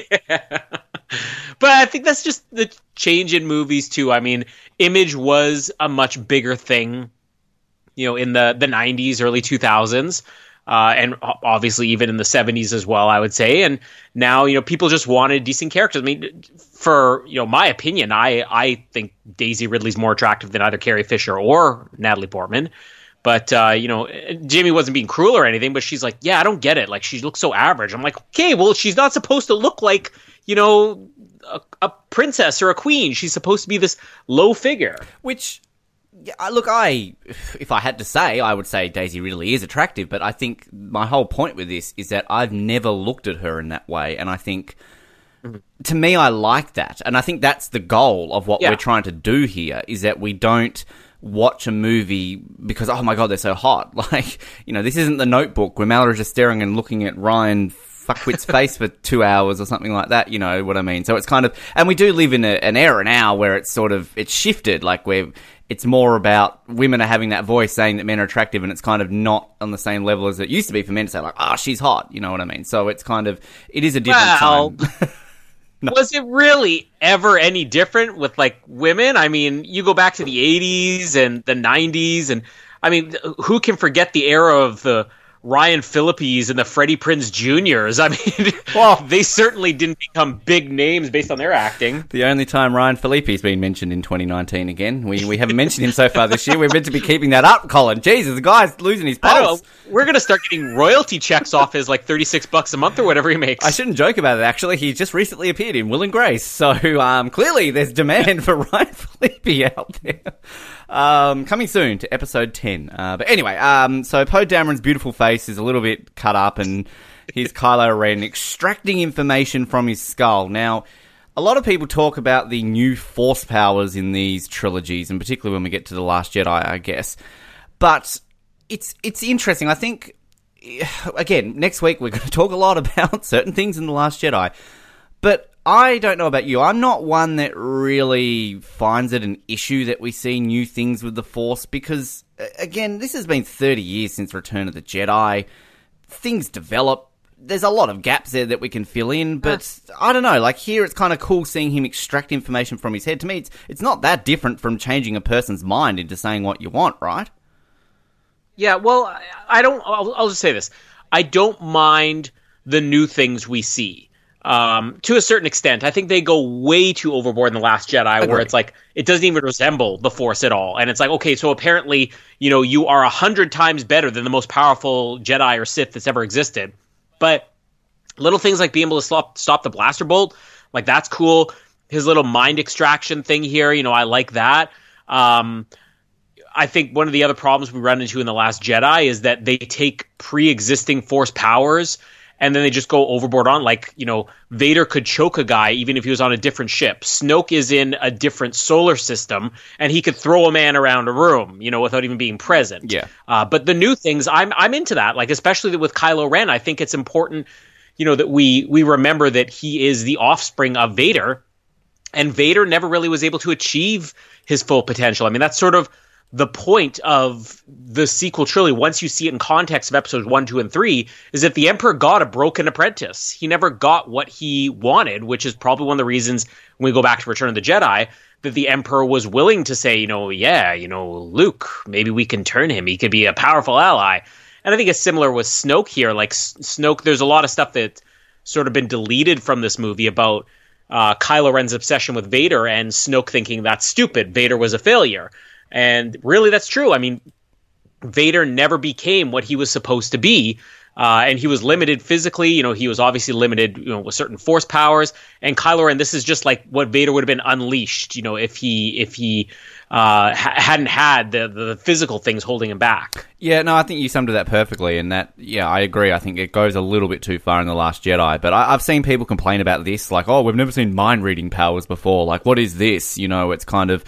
Star Wars fans are going to complain about anything, but yeah, I think it's kind of, you summed it up very well, and yeah, it's this is Wait. What did I say? What happened? I was just going to say, not you, but what? What's going on here? For people who would say we've never seen that before, so then how is it that Yoda is sitting there saying, afraid to lose your mother, I think? He's true. reading his mind. Yeah, that's a very good point. And we see that with Anakin when he's like trying to guess the ships, like a speeder. Like he's basically, I mean, not reading the mind, he's kind of seeing the picture, but yeah, I think it's, and this is it, like this is a whole thing where it's kind of, you're right, and we were talking a little bit about that in the original trilogy, one of the times where I guess I was defending some of the visions that we're going to get in this movie particular too, because we sort of had visions that Luke had in the cave, so it's not like it's a new thing, and some people will find, hey, we've never seen this in Star Wars before, we don't need flashbacks. It's kind of, you know, there's here and thereabouts, you can kind of connect it all dots, but again, Kylo Ren, love this guy. He's my favorite character in all the sequel trilogies, and I just love this whole sequence here of him just basically torturing Poe and kind of just getting it out of his head. And I think what's great about Kylo Ren and why I love him so much, going on to this sort of whole thing that he's like just layered, and you've also got to remember he's young and all this sort of stuff, is that he's literally just tied this guy to a chair, got it out of his head, and he's basically walks out 2 seconds and is like, oh, we don't need the droid, let's go on. Like, and people complain that that's a plot hole. They're like, oh, like, that's dumb, you know, why does, you know, he's just getting away with it. Now, I can see the plot hole argument, but at the same time, he's a young, evil guy who's basically just trying to go along as he can, and he's very conflicted. So I think it makes sense that he would make mistakes and kind of just jump to straight away, like, boom, I've got this information, I don't need a droid, I know where to go. Like, I just kind of think that makes sense, and that's what I love about the Kylo Ren character. So, I love this. I think it's great. And we also, this is, I believe, the first time we meet Hux, isn't it, as well? We haven't seen Hux yet to this point, have we? I love Hux. Like, Hux is kind of pointless. Oh, yeah. Like I don't know. I just love Hux. Hux is just a lot of fun for an evil guy who doesn't really have a whole lot to do in these movies so far. We cut back down to Jakku, and Rey's getting something else and trying to get more portions and getting ripped off again. What are these portion things? Like, this is like weird food, dehydrated things. Yeah. It's the pizzas from Back to the Future Part 2. It is. I do like a rehydrated pizza. And then Rey all of a sudden gets offered a shitload for BB-8, and she says no. Now, one thing that I always find issue with these movies as well is that people get connected to things way too quickly. Now, we've had lots of debates in Casino Royale about how long that was and James Bond falling in love. We're not getting into that. Download 007 to listen to that. Rey's met BB-8 all of 10 minutes ago, and all of a sudden she's like, oh, no, I think I'm going to keep this droid, you know, because he's special, he's a droid. And then we're going to get this whole thing with Finn and Rey where, if you kind of analyse this movie, doesn't this only take place like over 24 hours? And then you add Last Jedi to that, we've kind of only got like a 48, 72-hour period that these two movies have taken place. Finn acts like Rey is like the best friend he's always had and like the most important thing in his entire life, and yet he's barely known her. So we'll get to things like that. But I don't know, like, this is a poor girl who's, like, scavenging in Star Destroyers and ATs and basically having to make her own Star Wars action figures. And here's her opportunity to be fed for a month, and she's just going to go, no, I'm going to keep this little droid, what purpose does this droid have to her? Am I just being too cynical here on this situation? No, like, I would have been more... I would have been more likely to buy into this idea of her being connected to the droid if it was, in fact, like you said, 10 minutes earlier, it wasn't even that. They get here, she drops him on the ground and says, all right, it was nice knowing you, BB-8, and he just sort of follows her. Like, she was ready to just, not even ready, she had said goodbye to him. It's like, hey, see you later, no attachment whatsoever, and then you immediately jump into this. Like, maybe have something where she senses, or have him reveal a little bit more about, I'm on a very important mission. Like just have her have a little bit more stakes in whether they get him or not. Because it's not like, Simon Pegg, Unkar Plutt here, Simon Pegg's character is saying, I'm going to turn him over to the First Order. He's like, no, I'll pay you for him. It's like, okay, why not? You got to eat. Exactly. And this is the thing too, like, and we're not unique here in saying this about Rey, but like a big complaint about Rey is just she's so good at everything. And it comes down to, the reason is because she's one with the Force and the Force is awakening in her. And like, okay, I see what they're trying to do there. But like, there's just so many elements about Rey where even Mallory, watching this for the very first time, kept turning to me and going, why is she so good at everything? Like, I don't understand this. And it's like, it's not even like a thing where I can say like, well, keep watching, it will get explained. Because it doesn't get explained yet, at least anyway. So this is the thing, like she can speak droid, she's going to be able to fly ships in a minute and all this sort of stuff. And it's frustrating. Like at least in A New Hope, when Luke meets 3PO and R2-D2, there's at least a day's worth of connection there so that he feels a little bit, and learning more, and there's that connection to Obi-Wan and everything like that. There's that setup where it makes sense, where Luke has basically got nothing. So, cool, I'm going to go with you, Obi-Wan, to Alderaan. That makes sense. This just doesn't make sense to me. Yeah, completely agree. Yeah. Anyway, ranting. This is such a unique episode, these movies, again, because we're going to be praising stuff and then we're going to be ranting. Like, it's just it's such an odd way of talking about Star Wars, considering, we've been praising pretty much everything until this point, even the ones that don't get praised as well. I also love how Simon Pegg's character just basically gets so angry that he shuts up shop, and there's poor people in line waiting for their quarter portion. Yeah, I know. It's like, I want that droid. Close for business. And these poor people are going to go hungry. They've just like walked off. Poe gets rescued, and it's Finn. He removes his helmet, and Another thing, I really like this sort of bromance and this connection that Finn and Poe have. I think they work fantastically together, and I think they would be great to kind of see more of. But again, we don't see a whole lot of them together, do we? It's just kind of this opening stuff a little bit at the end, and then that's really it. So I just love their dynamic when they meet here, and kind of Finn's helping him to escape. We get the whole line of like, TIE fighter, can you fly one? It's like, I can fly anything. I'm the best pilot in the galaxy. I do also appreciate the fact that they keep selling him as the best pilot in the galaxy, and you really do see him doing pretty good stuff as a pilot. Like, this isn't just one of those things where they're like, oh, he's good and he's not that good. So, did you ever see there was an interview around the time that Force Awakens came out where this is before the movie came out, and they were addressing that with Oscar Isaac and Harrison Ford, and they asked Harrison Ford, it's like, so Oscar Isaac's character, is supposed to be the best pilot in the galaxy, and Harrison Ford's like, no, he's just a young, stupid kid. And they're actually played like they're sort of out of character, in character. And Oscar Isaac is asked, like, so Harrison Ford said that Han Solo is a better pilot than Poe Dameron. And Oscar Isaac almost gets upset. He's like, Harrison Ford's full of it. And he's like getting very defensive. I'm like, I love that he just owned this character. And they do really sell it with him, like, more than anybody outside of Anakin. I mean, we hear, oh, Luke's a great pilot and everything, but like, yeah, Poe is spectacular in this movie. I think we could do without Finn gushing all over him in the middle of a battle. There's a few too many problems with this entire movie of your new characters constantly being other characters reminding the audience, oh, this girl is so unique. This girl is so special. Oh, that guy's such a great pilot. Like, don't tell us, just show us. Like, I'm okay with seeing it and being like, wow, Poe is amazing. You didn't need for us to stop and tell us what you're trying to convince the audience of visually. Yeah, I remember you talked a lot about in our Jurassic World ones where it's kind of like Chris Pratt's character, like he's so good at everything. Whereas like here, I feel at least with Poe, at least, not with Rey, they at least go out of their way to give you reason why they're kind of talking this guy up. So yeah, I agree with you.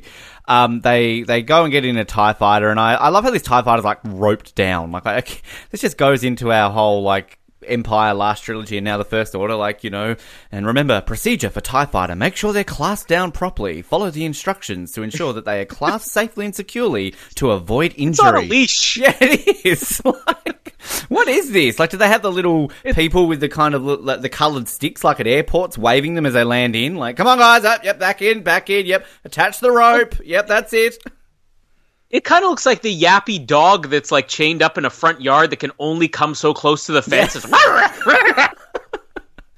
But again, like the security things here, so they just get in it and they go to fly off, and then all of a sudden we've got like the deck of this ship, like, oh, that ship isn't authorized to take off. Like, who is in there? Blah blah blah blah blah. Like, do they? I mean, I get it. Like, if this is the military and you're an aircraft carrier, you can't just jump in an F-18 Hornet and fly off for a joyride. But I mean, at the same time, I love how, like, within 2 seconds, they just start firing at this ship. What if it's just, like, Larry, who's just like, oh, yep, just, you know, I just changed the carburetor on this thing, just going to test it in. Sorry, I didn't log it. Like, I completely forgot. Like, they're quick to fire at this thing. Like, Phasma was just looking for a quiet place to nap, and, like, her foot slipped and hit the ignition. That's why they had the rope on there. It's classic Phasma. Yeah. Phasma's, she's fallen asleep again. She's... Last time she ended up at Coruscant. She was in... Where's Phasma? Oh, shit. Oh, God, fell asleep again. Oh, we need to tie these things down. Write that down, Jenkins, for the next meeting. Rope for TIE fighters. Got it. Okay, understood. So yeah, they get out, they fly off. We kind of have a bit of a battle sequence of TIE fighters getting shot at by them. Why don't they send the TIE fighters after the TIE fighter? Or do they? Or am I just forgetting? I think they do. They do. All right. And so Kylo Ren also goes onto the bridge of the ship and basically talks to Hux and is like, you know, one of our stormtroopers is affected. And then that's when Kylo Ren's like, the stormtrooper on the planet. Like, he knows who it is straight away. And this is, I think, what? Is this meant to be alluding to us? Like, oh, maybe Finn has force powers, like, because he can sense it or something like that. Like, I don't know if that's the implication here.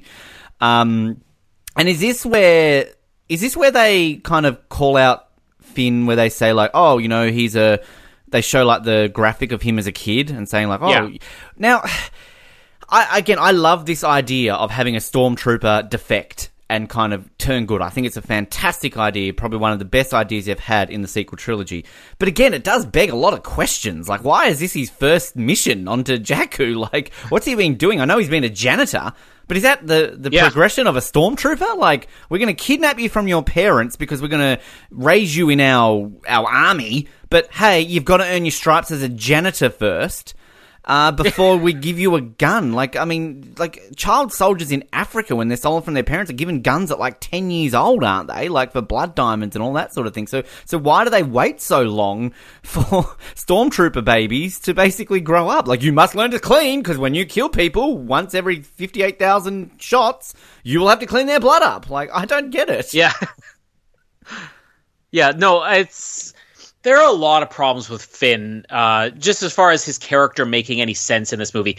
And again, I love the character. I think he's the most entertaining one in this movie. Not my favorite character, but easily the most entertaining. And I think John Boyega is like the only guy who could really pull this off, because you don't really question it. I think that shows how good John Boyega is.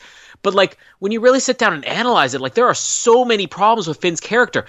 I already mentioned his really exuberant personality, which goes against everything the First Order has. Like, they wouldn't have flagged this and says, hey, this guy, you know, he's a little bit too jovial.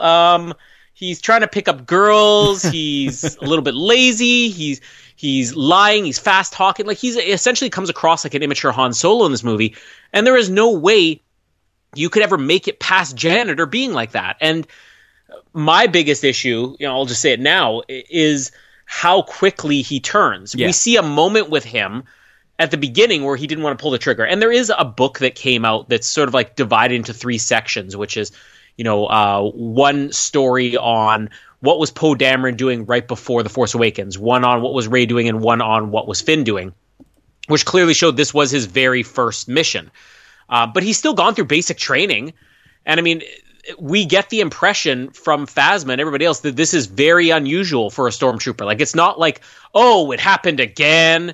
You know, it's not like that at all. And I just wish that we had even just one or two brief scenes, have a scene with them, you know, kind of putting him through some type of mental test. Like Phasma's got him there chained to a chair, and it's like, you know, A Clockwork Orange or something like that. And he, you know, has a tear rolling down his cheek or something. Just any moment. It literally just goes from her saying, go back for reorientation or whatever. And the next thing, I'm going to break you out. And the other characters in the movie tell us this has never happened before. I just don't buy it. I think you could easily just retcon it a lot by not saying that he was taken as a kid. Just say like, oh yeah, we took him like, I don't know, a couple of years ago, and he's just finished his training now, and we've always, you know, like that's all you need to do, because yeah, I agree. It's kind of, there's a lot of issues around it. But also the thing that I find, again, going into what I've said before about how, you know, First Order is the Empire, you know, the Resistance is the Rebellion, like. This is a thing that I also don't understand, is why, if we've got this First Order and they say it rises from the ashes of the Empire, like, we still use TIE fighters, we still use stormtroopers, like, it's kind of, why can't you just call it the Empire still? Like, it just, if you want to make something different, like, have different things. Again, this is where I think they've missed the boat a lot in this sequel trilogy, is because you've got an open canvas where you can do whatever you want. And you can create new ships, new soldiers, new everything. Like, you know, it makes sense in the prequel trilogy to have the clones kind of develop into stormtroopers, and we see the development of the ships that turn into TIE fighters, because we obviously knew we had to get to that point. But you can just have everything here, and this is why, again, I just don't understand why we need to have a First Order rather than simply just the Empire is reborn. Like, the Empire didn't really die. You know, Kylo Ren, Snoke, they kind of got it from the ashes and brought it back up again, because they're also still using new versions of Star Destroyers and things like that. So it's just odd to me. There's another issue, which this is, again, we're getting it really into The Last Jedi quite often here, but like The Last Jedi kind of establishes that, like, you know, the same people who make ships for the Resistance make ships for, or the same people who fund it make it for the First Order. Like, these are two factions, and they're just being exploited by whoever has the money. What really doesn't make sense to me is that when you look at the prequels into the sequels, the Jedi Starfighters, as far as the design goes, is a precursor to the TIE Fighter. The good guy's ship becomes the bad guy's ship. Mm-hmm. While if Return of the Jedi ends with the Empire at least being pushed into a corner, right, that technology is absorbed by the new government, which is the Republic. Why are they not flying TIE fighters? True. Why aren't they flying Star Destroyers? Like, why aren't we seeing the same ships on both sides? It's another thing where it's like, it was so done for nostalgia for people that it actually doesn't really make sense when you think about it, that both sides would probably have both types of ships. There's no reason that they would still be so Empire and so Rebel Alliance. And I think too, like, it would have been a unique take, is kind of, as you said, that the Empire's kind of pushed into a corner. We're meant to believe they're defeated at Return of the Jedi. Why not have this as, you know, complete peace in the galaxy? I know we kind of had that a little bit in the prequel trilogy, but it wasn't fully peaceful, I guess. But just kind of, and then this, it's about having the Resistance side of things actually be the remnants of the Empire trying to come back and sort of take things back. That would have been unique. And I think, like, you're exactly right with the ships and everything, because we've touched on the technology kind of, this has been 30 years since Return of the Jedi, nothing's really that new. Yeah. But it's like, you think about it, like, if ISIS is defeated for good in the Middle East and they come back in 30 years, I mean, do they sit down around a board table at ISIS HQ and go, oh, we need to change our name because, you know, ISIS is negative? Like, it's like the US Army aren't going to change their name to the US Resistance in 30 years' time, because, you're like, it just, why is the Rebellion changing their name as well? They're the same bloody thing. Like, it's just, all right, calm down. There's good things about this movie. But I do like the little moment between Poe and Finn here, when it's kind of like, you know, hey, I don't even know your name. What is it, Poe? What's your name? FN2187. It's like, I ain't calling you that. So he calls him Finn, and like the enthusiasm of John Boyega, like, Finn, yeah, I like that, yeah, Finn. And I also do love we get like a whole sequence for the next half hour or so of like, poor old Finn is trying to escape from Jakku, and then like every 5 seconds he's being brought back to it. It's like, no, I'm not going back to Jakku. It's kind of like, I need to go get my droid. They end up crashing. We we get the sand again that's not coarse, rough, and irritating. It gets everywhere. It sucks and it falls in and it takes everything. We did hear that little line. I always forget that. Was it Rey says that to BB-8 earlier, doesn't she? About, be careful, the sand will suck you in or something like that. So, and we get that shot. Remember the very first trailer we ever saw for The Force Awakens when we've got Finn jumping up and breathing heavily. Yes. And there was all that, some people were against it. A lot of people were for it, but it was great. Sort of that one scene there. Visually fantastic when we see this TIE fighter kind of get sucked down into the hole. For some reason, Poe has run away and taken his jacket off. And I know! Why? He hasn't even run away. Okay, I was so glad you brought that up. This, along with about a half dozen things we're going to mention in The Last Jedi, complete plot hole. Because he doesn't say, I got up and ran away. He's like, I got thrown from the ship. Your jacket got thrown from you and somehow stayed in the seat? Like, how did he disrobe while he was being thrown from a TIE fighter? He's naked somewhere.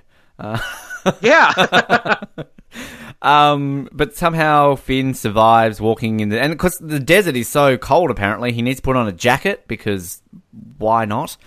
We have a scene of Kylo Ren and Hux kind of having a bit of a backwards and forth. Again, I like this sort of dynamic between these two because it is kind of who is in control here. General Hux, and is he General Kylo Ren? Yeah. Lieutenant Kylo Ren? Are we ever going to get the explanation behind the name Kylo Ren? Because you remember, Darth Vader. Is Snoke or that going, I'm going to call you Darth... Oh, no, we've done that. Kylo Ren. Well, I mean, there is a little bit of backstory. We know that there's this group, which they say it in here, the Knights of Ren, which were like hunters of the Jedi, and that...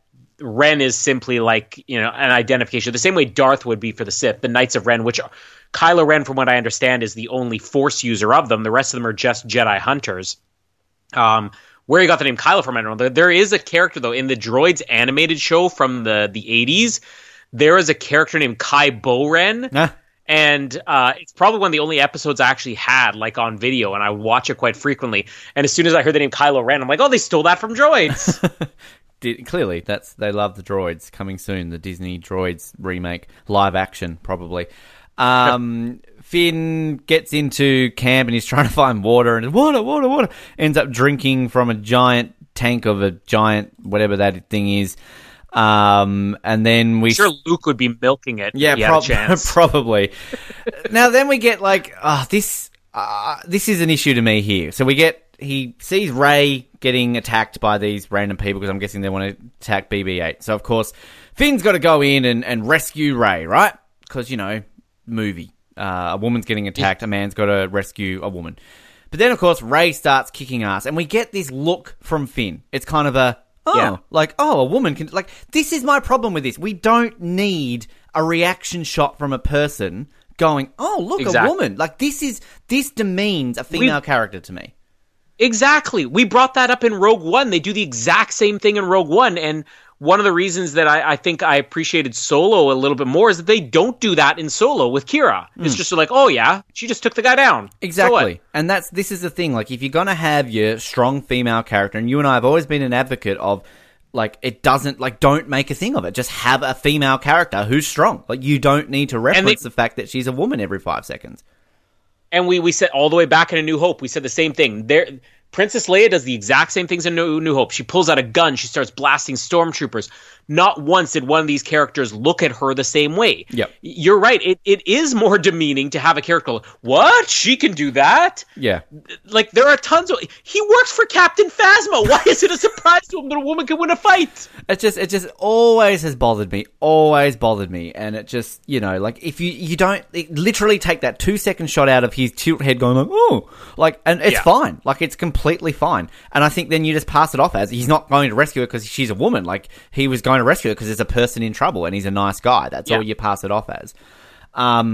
Anyway, so she's kicked the ass. Good for her. BB-8 recognizes Finn because of the jacket, of course, because it's Poe's beloved jacket. Only Poe. It's one of a kind. He didn't get that at Galaxy Gap or something like that. Just custom made for Poe Dameron's beautiful body. But I do also love here that Rey, instead of just walking up to, excuse me, sir, my droid over here believes that you have acquired this jacket somehow. Can you tell me how? No, Rey's like, yeah, just like attacks me. Because why not? I do like it though when like they kind of sort it out and poor old BB-8 like that tells a story about it. But I like it how Rey's like, oh, so you're with the Resistance, and then Finn's reaction, yeah, Resistance. I'm with the Resistance. Like, I love that reaction. So funny. The stormtroopers have discovered them, of course, because why not? They're escaping. They're running through this camp. They go towards a ship. Finn, of course, says, "Oh, what about that ship? No, that's a piece of junk. I wonder what that ship's going to be." There's just the fancy ship that they want to get on explodes, and what's the piece of junk? It's the Millennium Falcon! Oh! The garbage will do. Yeah, the garbage will do. They get it. Now, gotta say, like, there's a pretty epic battle sequence. Like, visually, it looks fantastic. It's exciting. The flying through the Star Destroyer is awesome. There's that awesome shot where kind of like Rey flips it upside down, and then Finn goes pew pew, and then boom, like it looks awesome. But again, just the complaint, how does Rey just fly this ship and just do everything with it? The A New Hope parallels when Finn's in the gunner ship section. We obviously get the little radar thing, which is a direct sequence of from A New Hope. So, I mean, look, again, visually fantastic, looks great, it's fun, but, you know, there's the little things about it too. One thing, actually, I want to backtrack quickly too before I let you sort of cover some of the things we haven't already talked about here. I've always wondered, I don't think I brought this up in the original trilogy, whenever we get the shots of the TIE fighters and we see the TIE fighter pilots kind of like turning a knob, I've always wondered what that was. And I don't know if they deliberately did this in this movie because people thought the same. Because you see that when Finn and Poe are in the TIE fighter, when they say like, oh, switch them that way to lasers and switch the other way to missiles, I think. So yeah. I like the fact that got explained. I could just be dumb and that's been explained before, but like to me, I've always wondered why you see these pilots sort of, you know, turning it around. It's the Attack of the Clones, Revenge of the Sith button that does everything on Padme's ship. Yep. So yeah, they get out of there and they fly off into space. So I might just kind of, I know you've already discussed a few little things, but I might just cap it there because I want to get to Kylo Ren's tantrum separately. We'll go back to the torture scene. I love the torture scene, and that was one of the early images that really had people questioning because they were very adamant. You know, Kylo Ren is not a Force user, which was the original idea. Like the original script that George Lucas and Michael Arndt were working on had Kylo Ren as just the leader of these hunters of the Jedi, which kind of got used in the Star Wars Rebels TV series with a character called the Inquisitor instead. But that shot where he's got his hand there and you just see it looks like, you know, Poe Dameron's beautiful head is about to explode. People were like, what is he doing to him there? And I remember if it was an official explanation, but a lot of people were saying, oh, well, it isn't the Force, but he has some type of different powers. Like, I think we just gotten to a point where it's almost annoying now when, you know, filmmakers are just blatantly lying to people. Like, I would rather you just don't comment at all than to say, no, that's not what you're getting. But I think in this case, like I said, I still was somewhat surprised when we saw Kylo Ren block the blaster bolt. And even here, you know, so there's something to be said for it being a little bit surprised. Rey, I think one of the most interesting things, you know, we said that part of the problem with her is we've had nothing revealed about her character in 2 movies. Like, there should have been at least something. And sure, they tell us one thing, but we don't understand why she still has memories. Because she's constantly referencing, even a BB-8, she's like, oh, my family, they're going to come back for me one day. She never says parents, which is the most misunderstood thing in this movie. That everybody says, who are Rey's parents? Her parents are irrelevant. That's just my biggest annoyance when this movie came out. I'm going to have several points here where I point out what fans speculated for the longest time, or even continue to speculate. Oh, she has to have some type of important parents. Like, no, they're not just going to do that every single time. And I still think it actually makes sense, especially when you watch The Force Awakens. It makes more sense that she was just left there, you know, as garbage or whatever. But she says, my family, they're going to come back for me one day. She literally has no memory of this. And that's the one of the things I find most interesting about Rey is when things like the Force powers start coming to her, she doesn't sit there and question, you know, how do I know these things? When she can speak BB-8Es or whatever, she doesn't question, how do I know this? When she's referencing her family, she's never specific. And the only time we see anything about it is when she's having the vision of the ship leaving and she's saying, come back. But that's like a memory coming back to her. And I think it's almost an interesting idea that Rey is a character who's had amnesia since she was maybe 5 years old. And she just has it in her head at this point. Oh, she knows what her life is, but maybe it isn't that. So I'll keep pointing them out when I connect the dots together that Rey literally, was just left there, traded for drinking money or whatever it was. I already said, they needed way more conflict for Finn's turn. It doesn't need to be a bunch of scenes. You could just have, like you said, that you take that 10-second shot of him going like, what? when Rey's beating up men. Maybe you just add a 10-second shot in of them trying to reprogram him, and it just looking like, he's still conflicted. Just don't jump from, I couldn't pull the trigger, and one of my friends died on the battlefield to, I'm going to help this guy escape. Maybe show him being a little bit more in fear. I do like when he is taking him down the hallway or whatever, and he's saying, stay calm, stay calm, stay calm. He's like, I am calm. I was talking to myself. Yeah. I think that, even though it makes no sense that Finn's character acts the way he does if he was programmed, as an Imperial agent or whatever, I still love those moments because, like, Finn is the weakest, most pathetic character in the history of Star Wars. And that's what makes him so great, because he's not a tough guy.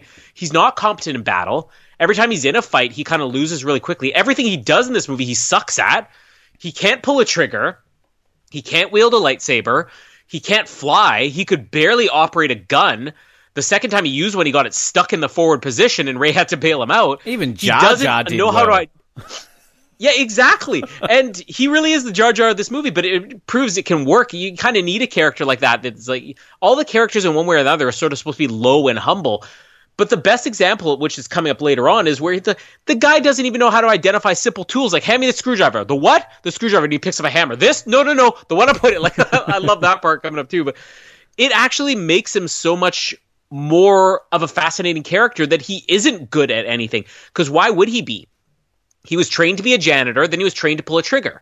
And that's all that these First Order officers are. They decide this is what your job is from birth, and you're trained for one thing. He even says that, I was trained for one thing. So it's great that he fails at everything he tries here, and that he would be like, stay calm, stay calm.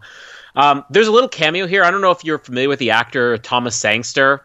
No. He's probably most well known for he was the kid. He played Liam Neeson's stepson in Love Actually. Oh, yeah. Yep. Yeah, he since went on to do a couple of seasons of Game of Thrones. He was in the Maze Runners movies. He's a great actor. He actually has like a one-line cameo in here right as the TIE fighter is like on its leash or whatever. And I think he's the guy who brings it to Hux's attention. And it's very clear it's him. But there's a lot of those little cameos that they said, we're going to start to take a lot of these actors who...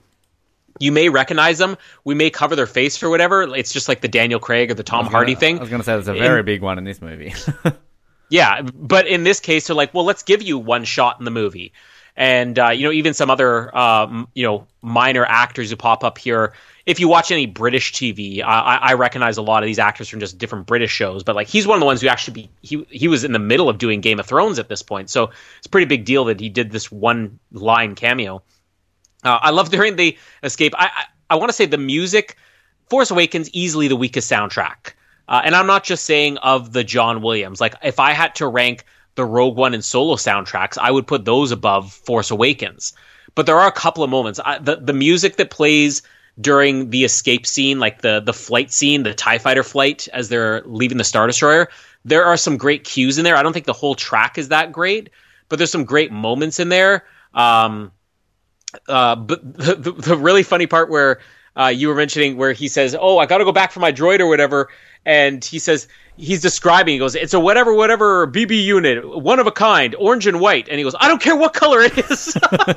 Like, why did Poe even, it's orange and white. What? An orange and white BB-8? I gotta see this.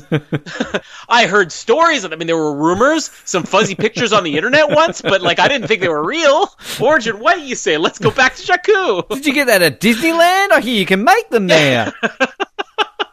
That must have set you back a pretty penny, huh? Orange and white. Woo!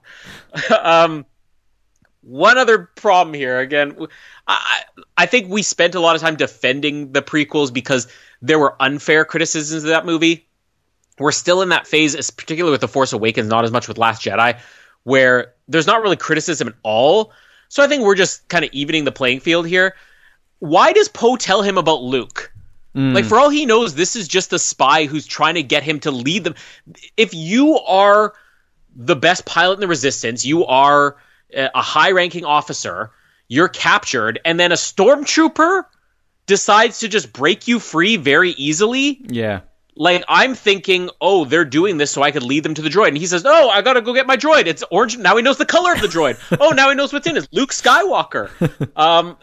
There's no reason he should have told him that. He should have just said, a map to a very important thing or person. And that's also, too, coming up, I think I overlooked it too, when Finn says something, was it Finn when he says, like, oh, about Luke Skywalker, and they say, like, oh, and Rey's like, oh, I thought he was a myth. Like, why is Luke Skywalker a myth? That's something that got deleted from the movie. I mean, I'll just mention it now, even though I think that's coming up in a bit. The original idea, which we still retain some of that, is that enough time has passed since this event, like 15 years earlier or whatever, that history is not really recorded. And we see that even in modern times now. There are people who didn't grow up during 9/11 who don't understand everything about 9/11, the same way like our generation didn't understand everything about Vietnam. And now it's just assumed because the people who actually were there, who know the full history, media gets a hold of it or whatever, and you just don't get it, that the Jedi and the Force and Luke and everything, he was the only one. So even if you knew that the Empire had been overthrown, that didn't necessarily mean you knew what the Jedi was, because the Jedi had been extinct for a generation even prior to that. The fact that she recognizes Han Solo as a war hero, but then says, Luke, I thought he was a myth, was actually supposed to be a bigger part of this movie. But JJ Abrams, for whatever reason, didn't think it really made sense that she would know one, not the other. But I like that idea. I wish they would have explored it more. There's a reason why Luke would just disappear into obscurity. He's like, I'm not the guy who, is a public figure who's married to, the former princess / senator. I can just disappear and train my Jedi. Like, he's not a major figure or anything. But that was supposed to be a bigger part of the movie too. Again, that the thing where Poe gets thrown from the ship and his jacket somehow comes off. It's just stupid. And like, because Finn obviously believes that Poe was sucked in there and died, because he says, oh, he's dead. There's only one tiny seat in the front. Like, there's not a lot of places he could have gone. If you can pull a jacket out, you could see, is there an arm dangling out? Like, do you see a separate head anywhere? Like, it doesn't make sense. He would just jump to the conclusion he's dead. I also noticed the same thing. Like, he's wearing the jacket. Now, of course, if you're in the desert, you got to shield yourself from the sun. So it makes sense when he has it over his head. But when he's actually wearing the jacket, you're like, man, I'd be sweating my balls off out there. Like, no wonder he's crying for water. The scene with Hux, you also missed we get a great prequel reference there when he's questioning, the training they have for the stormtroopers. He goes, perhaps the Supreme Leader should consider using a clone army. I loved when they mentioned. Yeah. And it's a good argument. You're like, okay, so the clones, did they fail because they were all just clones and they had no individuality? Are these guys failing because they're just trained from birth and you can't actually program them or anything? Also, when Poe does eventually meet Rey, I just gotta play the entire scene here, like you were saying, where she's like, "You're with the Resistance," and I've never met it, and she suddenly looks impressed. I've never met anybody from the Resistance before, and he goes, "Yeah, I'm with the Resistance," and he whispers, "With the Resistance," and he's got like that cocky chest. He adjusts his chest out a little bit, like, "I'm with the Resistance." Yeah. And when she's like, I've never met a Resistance fighter before, it goes, well, this is what we look like. Some of us. Others look different. Again, he's so good at the comic. Like, this is why I said I still believe John Boyega could go on to become one of the biggest movie stars in the world, because here he has a really poorly developed character, and like, you have to love him. He's so good at this, and you don't treat him as a joke either. I mean, the comparison of him being like Jar Jar is very fair in this movie, and yet nobody says they're annoyed by Finn, Yeah. He's just so good with the comedy. Also, this was supposed to be more combative with them. like Finn and Rey, and not so quick to just be like, oh, I mean, that's why when you said, they're just suddenly like best friends and they just met each other. It wasn't actually supposed to be that way. It was just another one of these things where they changed it maybe for the wrong reasons. Who knows? The chase that they have here, when the TIE fighters are coming after them, I do find it a little bit weird. Like TIE fighters on the planet. Does that really make sense? We've never seen that before. Like in the prequels, in the sequels, these are spaceships, and whenever they're on land, they have different types of vehicles. That's true. So I don't really get the TIE fighter.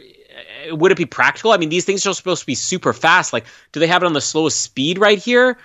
Yeah, that's one of those little things that kind of bother me. We even see it with the X-Wings. Like, there should be some other different type of ship, because Luke on Hoth is in a snowspeeder, and then he has to basically put himself into a different ship just to leave the planet. Like, the X-Wing does nothing but just leave the planet, and that's it. But again, minor complaint. I never thought about that. That chase scene is... Yeah, I thank you. I'm full of good points today. The chase scene is one of the best things in the movie, though, because it really utilizes Jakku in a way that makes it different. Because, like, let's be honest, everything we see in this series just looks like something we've seen before. And this looks just like Tatooine.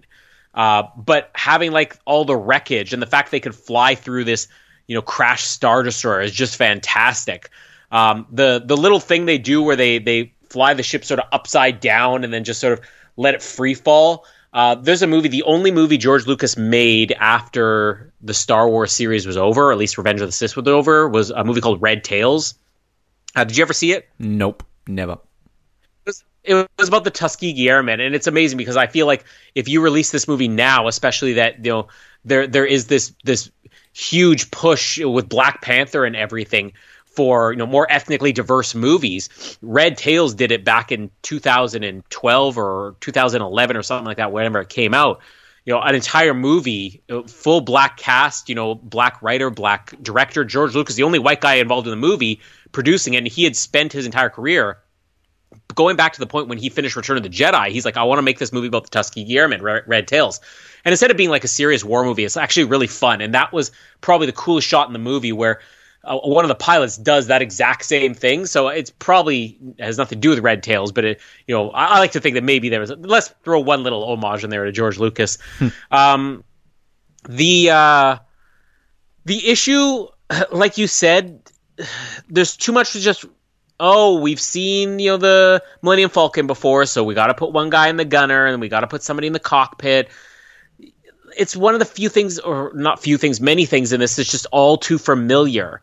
And I kind of wish that we had been presented with this in a little bit of a different way.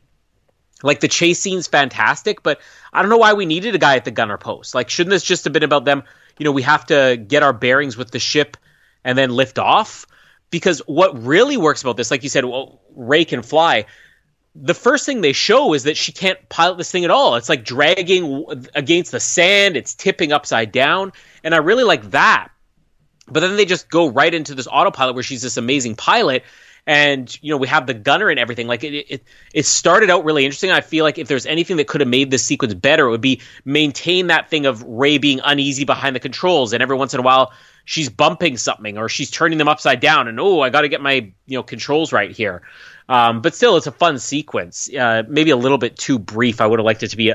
There really aren't any long action scenes in this movie. And I think this would have been a good opportunity to do something bigger. Of course, the way that plays out with we'll take that ship there. What, that? What about that one over there? It's like, that one's garbage. The fact that they don't show you what they're talking about, and then all of a sudden when the other one blows up, the garbage will do, and then they pan to the Millennium Falcon, like, that got like the biggest laugh in the theater. I remember probably only too. one other moment. Yeah. Only one other moment that I think got a bigger laugh than that, and it's a Chewie moment, of course. But yeah, that the garbage will do is just so good. You do have to wonder, like, how does she know how to pilot? Because she says she has never left Jakku. So maybe you know how to start a ship. Maybe you know how to control a ship. How do you know how to leave orbit and things like that? She's never left the planet. So I hope we get some type of explanation that explains how she knows all these things. Maybe it's going to be something about her being the reincarnation of Anakin Skywalker or something like that. And also, we just mentioned how great it is during that sequence, the Falcon in the desert and the crash Star Destroyer. The fact that BB-8's just flopping around everywhere, like it looks, and he's like attaching these little cables to levitate him. Like it's a fun little thing. Also, Simon Pegg, when he's just throwing his hands up in the air, that's mine! What? Also, the Star Destroyer wreckage. This is the only other question I really have here. So, Jakku is supposed to be like the remnants of a battleground. And the only civilization on Jakku is people living off of what they can scavenge from, these downed Star Destroyers or X-Wings or whatever. What was the value of Jakku when this war was going on in the first place? Like, you would think a massive battle like this would be a battle for something. There's an important resource here that we need, or, it's a strategic stronghold, or there are rebels who are going to join with the other rebels if we don't. There is no strategic value to Jakku. There's no reason that this massive battle should have ever taken place here. It's Darth Vader setting them out there because he's so sick of coarse and rough sand. He's like, I hear the sand out in Jakku is not as coarse and rough. Let's go get some of that. If this is post Return of the Jedi, it's like, do it for Vader! Exterminate the sand! But even it's okay. A case of, like, it's a good point, actually, because, it's not like when the Death Star blew up. Did every Star Destroyer in the galaxy just fall out of the sky or something like that? Because, it's not like it's not like Independence Day, is it? Where, like, they started destroying all the ships, so that's where all the ships are. They just laid to rest in every city in the world, like we see that shot at the end in, like, Africa and Sydney and all that sort of stuff. So, is that what we're meant to imply, that the Star Destroyers just fell out of the sky? Yeah, well, I hope it's more like a battle, because otherwise it's a pretty boring way. Because also, where did all these people come from? Yeah. Like, what did they do here before there were Star Destroyers? Where are all the dead Empire people in the ship? Like, were they just raided? And like... Yeah. I've never thought about that. A skull there or something like that? Yeah, I think the points too, like, about... with Rey flying as well. Like, all we need is just get maybe a shot of her just kind of like sitting at the controls, and then all of a sudden, like, hearing a voice, or kind of like, how do I, like, just kind of realizing she knows what to do. Like, I think that would kind of add, like, this movie is called The Force Awakens, okay? We get a line from Snoke, like, there's been an awakening, did you feel it? Like, okay, cool. But I feel there needs to be more to that. Because it's kind of like, it's not like Rey's sitting around in the Star Destroyer and she wakes up and says, oh, I feel the Force. Like, I mean, again, to defend the prequels, like, it makes sense with Anakin gradually turning evil, because in Attack of the Clones, he's having these visions of his mother dying, which is leading into then Padme dying in Revenge of the Sith. So it's all on a long path to why he's obviously seeking out the help to try and keep people alive. It makes sense. Like, I feel there needs to be just even a scene or two of Rey literally realizing something's awakening inside of her. Yeah. No, that's important, especially when you consider that Last Jedi, or even the end of this movie, establishes Luke has closed himself off from the Force. Mm-hmm. It's not just, the Last Jedi wrote this in. This movie clearly shows that Luke flees. And when Snoke mentions that line, that's before Rey has any type of use of the Force or anything like that. No sensitivity, nothing. Nothing comes until she touches that lightsaber. And yet, it's prior to that Snoke says there's been an awakening. What's the awakening? It's not from Luke. It's not from Rey. Is it from BB-8? Like, Anakin. Is he Force sensitive? Anakin's around. Anakin. But I mean, this is where, like, there's so much, 30-year gap, so much has happened, and it just, I don't know, there's lists, and people say, oh, there's a book, and there's a comic, and like, great, I'm glad that they can do that, but again, as I've said... What about for those who can't read? Well, exactly, I can't read, okay, but even then, in all seriousness, like, it's great that you've got these extra bits of canon to add to the story, that's always fantastic, but I feel like you shouldn't rely on extra source material to create things. Like, this isn't the MCU where, like, it's just a different beast, I think. And it's kind of like, hey, cool, here's a movie, but make sure you read 4 books before you see it to fully understand character development. Like, it's just lazy. It's lazy filmmaking to me. Yeah. So, the one thing, too, that Mallory brought up, because John Boyega's obviously British, and so she sort of asked me, like, oh, is he American? And I said, no, he's British. And she's like, oh, I can tell. And I'm like, I cannot tell that he's British. I think he does a very good job with the accent. But then she raised a very good point. Why is he American? Like, Rey's British. Why isn't just Finn British? What has there ever been an explanation there? I mean, the only non-British Imperial officers or First Order officers we hear ever are Finn and the guy who calls him a traitor. And then a very terrible deleted scene in The Last Jedi with this guy with an over-the-top Texas accent. But yeah, like, it makes sense. Like, why could he not be British? Why does he have... Unless it is just the thing, like, let's be honest. This isn't being critical, but American audiences are more likely to accept a movie where there's somebody who's American. And John Boyega had enough acting experience that he could, maybe do an accent. Daisy Ridley, maybe not. I mean, JJ Abrams has even said, like, Daisy Ridley, like, they were shocked the first day of filming at how bad she was. Like, she was inexperienced, and obviously she got better. But it probably just is, we have 2 main characters here. Let's pick one of them and make them American, and he was just the one who could pull off an accent. Possibly, yeah. Daisy Ridley, I will say, there are a couple of scenes in The Last Jedi where there are some of that inexperience does come through. I think I've written it down. There's at least a couple of scenes like, that's not very good. I think it's mainly a lot of stuff with Luke next movie. But yeah, anyway, I have nothing against Daisy Ridley. I like Daisy Ridley. So anyway, the little scene when they're like coming out of each other. Did you see what I did? Did you see what I did? And it's kind of like, do we just become best friends? But it is a Finn thing where maybe it's just Finn. Finn's one of those people that just meets someone and automatically becomes best friends, because we're going to see it with Rose in the next movie. It's kind of like, hey, look at us, we're besties. Exactly. Like, it's just a Finn thing. Maybe it's back to that personality. Finn's just such a great personality that you're going to be friends with him straight away. I want to be his friend. Yeah, let's be honest. We all want to be his friend. One of my favourite scenes in the whole movie, again, just Kylo Ren, just what a great character. When we've got him standing in front of the console and this guy comes up to him and is like, sir, we lost them. And then it's like they escaped on a ship, the BB unit or whatever it is. And then just Kylo Ren gets out the old lightsaber and just starts bashing the shit out of the console like a teenage, what do they say in the Honest trailer? Like a teenage goth kid who lost his eyeliner or something like that. Yeah. I love the reaction of this Imperial guy who's just like, flinching and like, because like he knows the history of this. And then, is this where he says like, what was the ship they escaped on or something like that in the Millennium Falcon? That's when he grabs him, like chokes him or something like that. Or you forgot before that, when he has his freak out and he's like, bang, bang, bang, bang. And then he just stops. He goes, anything else? Yeah. He's like, there was a girl, they escaped in a ship. What ship? Oh, it's so good. It just, again, goes back to what I keep saying about him, like, because he's just young and kind of just, jumped into this. He obviously idolizes. I mean, you talk about movies with commentary, like, this is kind of a bit of a commentary on a lot of younger people today, isn't it? They idolize certain people and kind of they just completely take over. So he idolizes Vader and boom, I'm going to turn into Vader. But of course he's going to make mistakes and he's still just a kid and he's just chucking a tantrum and just so... I love Kylo Ren. I can sit here and bag out any of the sequel trilogies. I'm not going to bag out Kylo Ren. I mean, not only is my favorite character of this sequel trilogy, he's maybe one of my favorite characters in all of Star Wars. I just think he's so great. So good. And I just love this actor. I love this actor's fear that he has on his face. Like, no one in the Empire was afraid of Vader. Like, apology accepted, Captain Needok. Like, yeah. It's just, oh no! Scary goth kid, he's angry.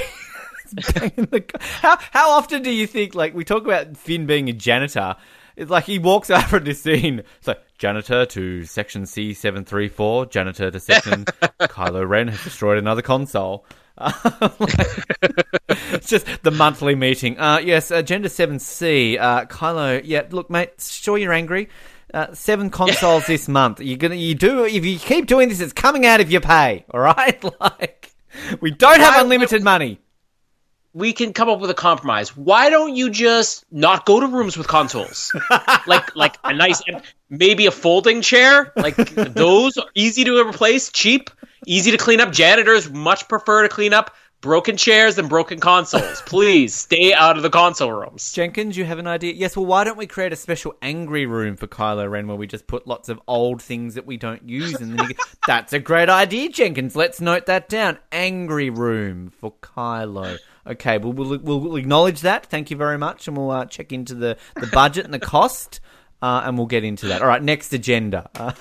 So anyway, back in the Millennium Falcon, something's destroyed and there's going to be poison gas because apparently there's poison gas. Why not? On the Millennium. Of course there is, because of movie. And then this is that scene you were talking about before about like, pass me the wrench. No. Like, again, I love that. What sequence. I'm pointing at. Yes. Like, look, I talked about Daisy Ridley kind of having some moments where it shows up. This is a great moment. She's fantastic here. She's just like, no. And look, we joke about kind of like, Finn just falling in love with this girl, best friends straight away, but great chemistry between these two. Like, so good. Oh, yeah. That's just maybe a Finn thing, because Finn's got chemistry with everyone. He's the Arnold Schwarzenegger of the Star Wars. Rose. But then this is where she's finally questioning Finn about where's the base. Like, they've been flying for how long? And now they're going to be like, where's your base? And then Finn's trying to get it out of BB-8 and kind of saying, like, I'm not with the Resistance. And then BB-8's like, but I do like the little moment where it's like, please, let me help you. And then finally BB-8 tells Rey, and then the little thumbs up moment. Like, yeah. That's the thing. Let's talk about this now with Force Awakens with the humor. This is very classic Star Wars, whereas The Last Jedi takes it too far. It turns it more into slapstick Marvel. I mean, for God's sakes, we have a scene with an iron that we think is a spaceship, but it's a fucking iron. I'm like, it's just dumb. Whereas this has that classic Star Wars feel about it. So I think that works really, really well. They then get sucked in by a giant ship thing. This is the very Star Trek sequence, isn't it? I think this kind of feels a bit Star Trek-y, not so Star Wars-y. They decide to hide and think, oh, hey, we can use the poison gas against these people. And who happens to walk into the Millennium Falcon? The door opens, and here's the big fan service moment. Chewie and Han Solo. We had the famous moment in the trailer, of course, when we get, Chewie, I'm home. Mallory straight away got excited because, again, she didn't realize that they were in this movie. And was like, that's the moment of the franchise right there. It is a great moment. I would have laughed, though, if they had actually gone through with the poison gas and just Han Solo and Chewie get killed off within, like, 2 seconds. Yeah. Chewie, we're they discover them in the basement little thing bit there, and basement. I don't know, what is it? The under thing down there with the Millennium Falcon furnace and hot water tank. Yeah. Old Christmas decorations. Greedo's head because he shot first. I do love Han kind of walking around the ship and sort of, checking it out and everything along those lines and making sure everything's all in order. Basically, he's going to kick Rey off the ship and Finn off the ship. You don't need to be here. They then, all of a sudden, these Star Trek people are there to get money off Han. I don't get this whole sequence. Like, it's just... I'm just going to lump it together really quickly. People are fighting over Han and Chewie for owing money. So for some stupid reason, Han decides to keep the BB-8 unit with him rather than hiding that too. None of this would have happened if he had just put it in hiding as well. Because then we've got super Scottish guy. Are they Japanese or whoever they are, the other people coming in there trying to get the money off them? They discover, that BB-8 unit, I believe the First Order's looking for one exactly like that. Anti-prisoners. It's just... the most Scottish guy in all of Scotland is here on this ship. I do like him, though. He's kind of fun. And then this all leads into a big battle between giant worm creatures that are being held off, and they escape by having to go into light speed from the ship, which I don't understand why they have to do that. There's a lot of moments with light speed in this movie where it just doesn't make sense. I'm probably underselling this. I don't know how you feel about it. This is just a moment. I'm just kind of, cool, they're escaping and great. It just feels kind of out of place. Yeah. But there's a couple of moments I do really like when...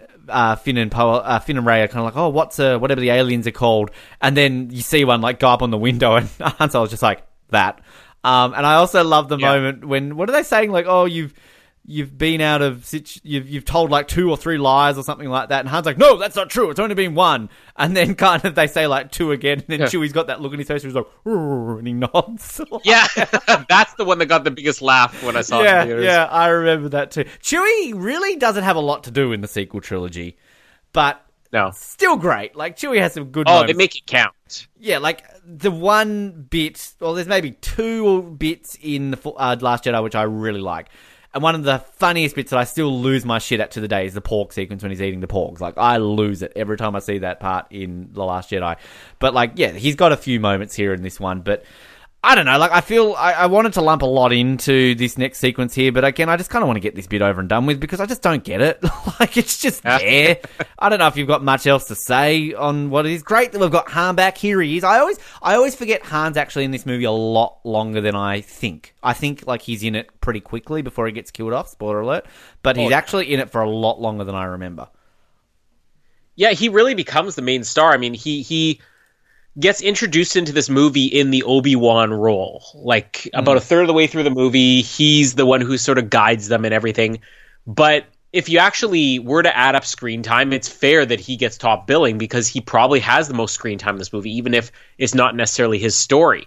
I think the downside to it is that because Han Solo became such a huge focus of this, Leia and Luke did have to go on the sidelines a little bit. With Luke, it's an understandable reason. And actually, this will be a good point to kind of get into some of the stuff that was in the original George Lucas, Michael Arndt script. Because, again, people don't understand that. They think that they just discarded it completely, which isn't true. I mean, Michael Arndt retains a screenwriter credit for a reason. It was mostly little character things that were changed. But, like, the presence of Luke was a suggestion of Michael Arndt, but that was after he was sort of phasing his way out of the movie. Luke was always supposed to be a bigger part of this. They were supposed to meet Luke at some point, like the Rey and Finn-like characters that they originated from were supposed to meet Luke about halfway through the movie. And then Michael Arndt's issue was that every single time he did a rewrite, he just felt like as soon as you introduced Luke, you just stopped caring about the original characters, the new ones. And I guess as their way of countering that, they really only make it Han. Instead of you having to deal with Han and Leia and Luke, they're like, okay, let's just bring Han in there, and then you don't really lose focus on the other characters. But there were other scenes of Leia's that were supposed to take place at this point in the movie, like deleted scenes, that deal with things that we wanted out of this movie. Like, tell us more about the Republic. How has the Republic responded to this? I mean, one of the most interesting ideas that's not really exploited in this movie is that the Resistance is sort of unofficially an army for the Republic. They're unofficial in that I guess people would not accept that they have an army against this terrorist organization. So they sort of fund this resistance, and Leia sort of plays both sides. So there's another character who we see one shot of. She's the one who's kind of like front and center right before the Republic planet is exploded, if that's a word, where Leia actually sends her, who's supposed to be like one of her advisors, to the Republic to try to get them to intervene. That would have been a much bigger part of the movie. And I feel like it needed to be in the movie, but at the same time, I guess the idea was, and maybe I kind of agree with this and kind of don't, is that too much of those original characters would make you care less about the new characters. Because we've already said that, you know, it's an issue with how they promoted this movie, holding the original characters up on a pedestal above the new ones, but the movies don't really show that. It is Rey, Finn, and Kylo Ren's story. But I don't know, like, do you feel like if you had Leia or even Luke at this point in the movie, it would have been more of an issue for you, like, to accept the new characters? I mean, yes and no. I can see it. I think, it goes back to a point where we've brought up before about how this sequel trilogy does struggle to kind of balance the old and the new because, you know, yeah, the original trilogy and the prequel trilogy, you had three main people that you focus on. That was it. Here, you're feeling like you've got to connect to Poe, Finn, and Rey, but then you've also got the oldies to come into it as well. And I mean, Han coming in, I think it's a great moment. Like, it's that fantastic, because that got a clap at the cinema the first time I saw it. I remember seeing like the clap. And it's a great moment because you're like, oh my God, there it is. Like it's kind of that moment you look for. But at the same time, I don't know if I really does get taken away from our new characters because I think they connect very well, I think, there. So had you forced them all down our throats so early? Yeah, probably. But at the same time, like if you introduce them straight away, because like, I mean, you've got to have that moment. They each have that moment. Like Hans is here. Yeah. You're going to get the Leia moment soon. And then obviously Luke's right at the end. So they all have that kind of reveal moment. But I don't know. Maybe enough time has passed in the movie right now because we're about like 45 minutes into the movie here. We're getting enough of at least Rey and Finn. Poe disappears for pretty much all of this movie. But yeah, I don't know. I can see both sides to it. And Poe also was supposed to die in that crash. His character was meant to be a minor one, and then as they were developing it, it was JJ Abrams who said, I really think that we should keep this character around, so they sort of found a way to write him back into the second half of the movie. But he was supposed to die there too. Yeah, his beautiful face. It was, we got to have that beautiful face later on in the movie. Oh, God, amazing. What a man. Whew. The Jimmy Smits of modern cinema. Yeah, exactly. A couple of things I want to talk about here. The Kylo Ren freakout thing. Some people were upset by this for the same reason that people were upset with Anakin Skywalker, being a little bit of a crybaby. Let's put this into a real world context here. You have a child, Anakin, who is taken and trained to be this, perfect soldier from a young child, at the point of being a young child. Would you not have certain aspects of your personality where you've never really been able to grow up because you sort of had to bypass childhood or teenage years or stuff like that? Yeah. And that's what I really loved about the Kylo Ren temper tantrums we get here, is you have to look at it in terms of he's 30 years old here. He was 15 when he turned and killed all the Jedi. So Snoke took him at the point where he was this angry, or what anybody else would have been like an angry, depressed, moody teenager. And he had to skip all that. You suddenly throw him and say, you're the most important guy in the galaxy. Now go win us a war. It would make total sense that he's never been able to actually move past this, teenage angst or whatever it is he has. And that's what I like about it, because it actually really makes sense that this 15-year-old kid would still be stuck there, as far as maturity goes.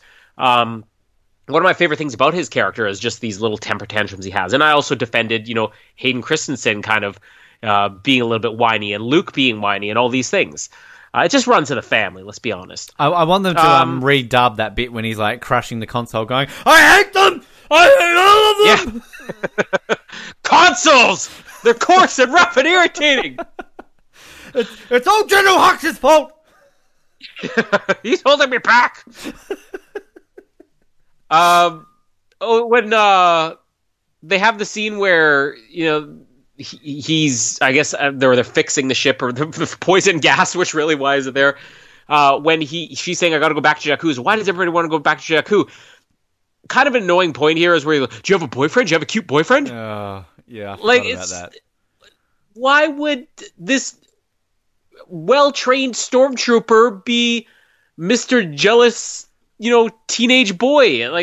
It's different from the Kylo Ren thing. He was trained as a child. Yeah, and it's frustrating because it's kind of like they just have to shoehorn in is there a love story here? And I just don't, I talk about the chemistry, there's never that romantic, the only honest romantic tension or any sort of sexual chemistry I get between any character in this entire franchise, the new trilogy, is Kylo Ren and Rey. I think there's something there. That to me is it. I would even see more of sexual chemistry, because I know a lot of people ship Poe and Finn. I see that more than Rey and Finn. And I'm not joking. I legitimately do. So it just feels just tacked in, because it's we've got a male and a female who have just met each other. Of course there's got to be an implication that they could bang. Yeah. And that's, I think, one of the other problems, that people keep looking for stuff like that in Star Wars, but that's not what Star Wars has ever been. There is no love story in A New Hope. There is an Empire Strikes Back. There's barely one in Return of the Jedi. In the entire original trilogy, the only love story that's there is a tragic one. It's a disaster. Star Wars isn't about that. And that's why I would be opposed if they eventually do go that direction with Kylo Ren and Rey, even though I agree with you, I feel like it's sort of there for a reason to tease the audience a little bit. Oh, and it could just, like with we'll get to it more in Last Jedi. I think that it could be more than anything just sort of the same way that, Tom Cruise and Val Kilmer kind of seem like they're hot for each other in Top Gun. It's not meant to be literal, but it's meant to sort of represent something. And it's just not there. And this line doesn't need to be there because A, it doesn't make sense for his character to be like this flirty guy, and B, it goes nowhere. Yeah. And it is, I think, just a tease for the audience. And Star Wars fans not every movie needs a love story. Yeah. Exactly. And I think that's why I will be more happy if this series ends with Rey ending up with nobody than anything else, because isn't that exactly what you don't want somebody to just be the female character just end up being a love interest? Like, this will be our first time to have a female character that's not about being a love interest or whatever. But, again, just ranting. The scene where they're like, oh, no, that one, no, the one I'm pointing at, no, look where I'm pointing. It's just so good. The moment where I think he says, he's carrying a map to Luke Skywalker or whatever. I don't know if it was here or later on where Rey goes, Luke Skywalker, I thought he was a myth. It's like the biggest William Shatner overacting I've ever seen. And there's several moments. Whenever Rey gets excited, it is not good. And again, I think Daisy Ridley does incredible in so many different areas of this movie, but she was a 21-year-old girl when she did this movie. And I'm going to use the same defense I used for Hayden Christensen and even Natalie Portman at times in the prequels. They're 19, 20, 21 years old when they did this movie, so there's going to be some inexperience, but just, it always bothered me. I thought he was a myth. It's like, hand gestures, whoa, big wide eyes. I thought he was a myth. It's like, I hate his myth. Everywhere. Of course, they're rough and irritating. It's all the myth's fault. Why did it make me believe it was a myth? When Han gets introduced, that moment where Chewie were home is just perfect. Like, there's no better way that you could have done that. When she says, Han Solo, it's like, you mean the smuggler or whatever? Oh, I thought he was, like, they're going back and forth. And again, this is sort of that idea that really gets ditched from the movie about history just gets lost because they're removed from it and people aren't talking about this anymore. Finn knows him as a war hero. Rey knows him as a smuggler. Both are technically correct, but like, she doesn't know anything about the war. These people aren't necessarily household names, and they wouldn't be. I mean, can you name any famous soldier from the Iraq War or Afghanistan or Vietnam or anything like that? Osama bin Laden. Maybe if they made a movie, but I don't know. Is there a Han Solo movie out there somewhere? Maybe starring like Alden Ehrenreich or something? Dunno. In the Star Wars universe? Maybe then he's famous. Possibly. The Rathtar stuff is no good at all. The creatures aren't exciting. Like, you think this would be like the classic Star Wars monster, chase. And it's so funny because I thought the exact same thing. It's the moment I saw this, I'm like, this just feels like something out of Star Trek. But I do like the idea of these two rival criminal organizations that are both after him, which another example of a way I think this movie could have been handled better. Make them... I'm getting gassy talking about all this. You're getting some of that Millennium Falcon gas. Yeah, exactly. Deadly gas. Woo! Moment of the franchise. Can we count how many times we have burped on the air and just been too lazy to cut it out? Don't get me started on the farts. You don't even hear those half the time. But woo, it smells in here. Oh, that reminds me of a great moment I got to edit into the best of. Anyways. Somebody will kill me for it. But anyways, like, it's so Star Trek, but like, I love these two clubs, like the Kanja Club and then the Guavian Death Gang. They should have been a part of the movie later on. Like, I feel like we lose a lot of the tension when it's just the First Order searching after them. Like, what if this was the same way that like Unkar Plutt is coming after the droid, even when the First Order is right there? Why don't we have all these different, rival organizations, there at the same time? Like, when they're on Maz's planet, you have this Guavian Death Gang showing up. You have the Kanja Club showing up, a little bit later on. I think they just should have been a bigger part of the movie, and it would have made it more exciting. Just the idea that everybody needs this droid because there's this massive reward out there on both sides, and really just show the Resistance and First Order playing each side. I can't remember which one it is, but Yeah, the Kanja Club, I think. They're the ones who come in second. They're actually from a movie. It's a series of Indonesian action movies called The Raid, which I've never seen it. But I remember at the time they made a big deal about that they had like several actors from The Raid all in the same sequence. So there's a reason why all these guys were cast. It was because JJ Abrams was a big fan of this movie, The Raid, and The Raid 2. The other guys, I have no idea. But yeah, heavy Scottish accent here. I do love Han Solo. I think this is Han Solo's best scene in the whole movie. Even includes his death scene. Sorry to spoil that. But the way that he's playing them off is like, good to see you. When he's been caught in the lie, it's like, I never made a deal with Kanja Club. Well, then tell that to Kanja Club. And he's like, good to see you guys. And then it's like, have you ever lied to you before or let you down before? It's like, yeah, twice. And then you turn and you look at Chewie and she was like, yeah. What was this? Han Solo is at his best when he's trying to smooth talk his way out of something. And that's what the movie Solo and all that Aaron Reich got so right, was just the constant, like, coming up with stories off the top of his head and, spinning all these tales and just smooth talking and fast talking. And that's what Han Solo is all about. And I didn't think that I really had faith that Harrison Ford would get this character because, I mean, Harrison Ford is, I don't want this to sound, wrong, but he really is a lazy actor. I mean, he's, in the sense that he's in it for the money. He will admit he's in it for the money. He's not, I don't care about the art. There was a great episode of an interview he was on Conan O'Brien where they were talking about him playing Han. This is before he had decided to do this. They said, is it true you might be playing Han Solo again? And he's like, maybe. And he goes, I think that it would be, and Conan O'Brien says, it would be fun. And he goes, it would be more than fun. And he just starts like rubbing his fingers together like it's going to be a lot of money. And like he just owns it. So I kind of thought like this isn't a character he ever really cared that much for.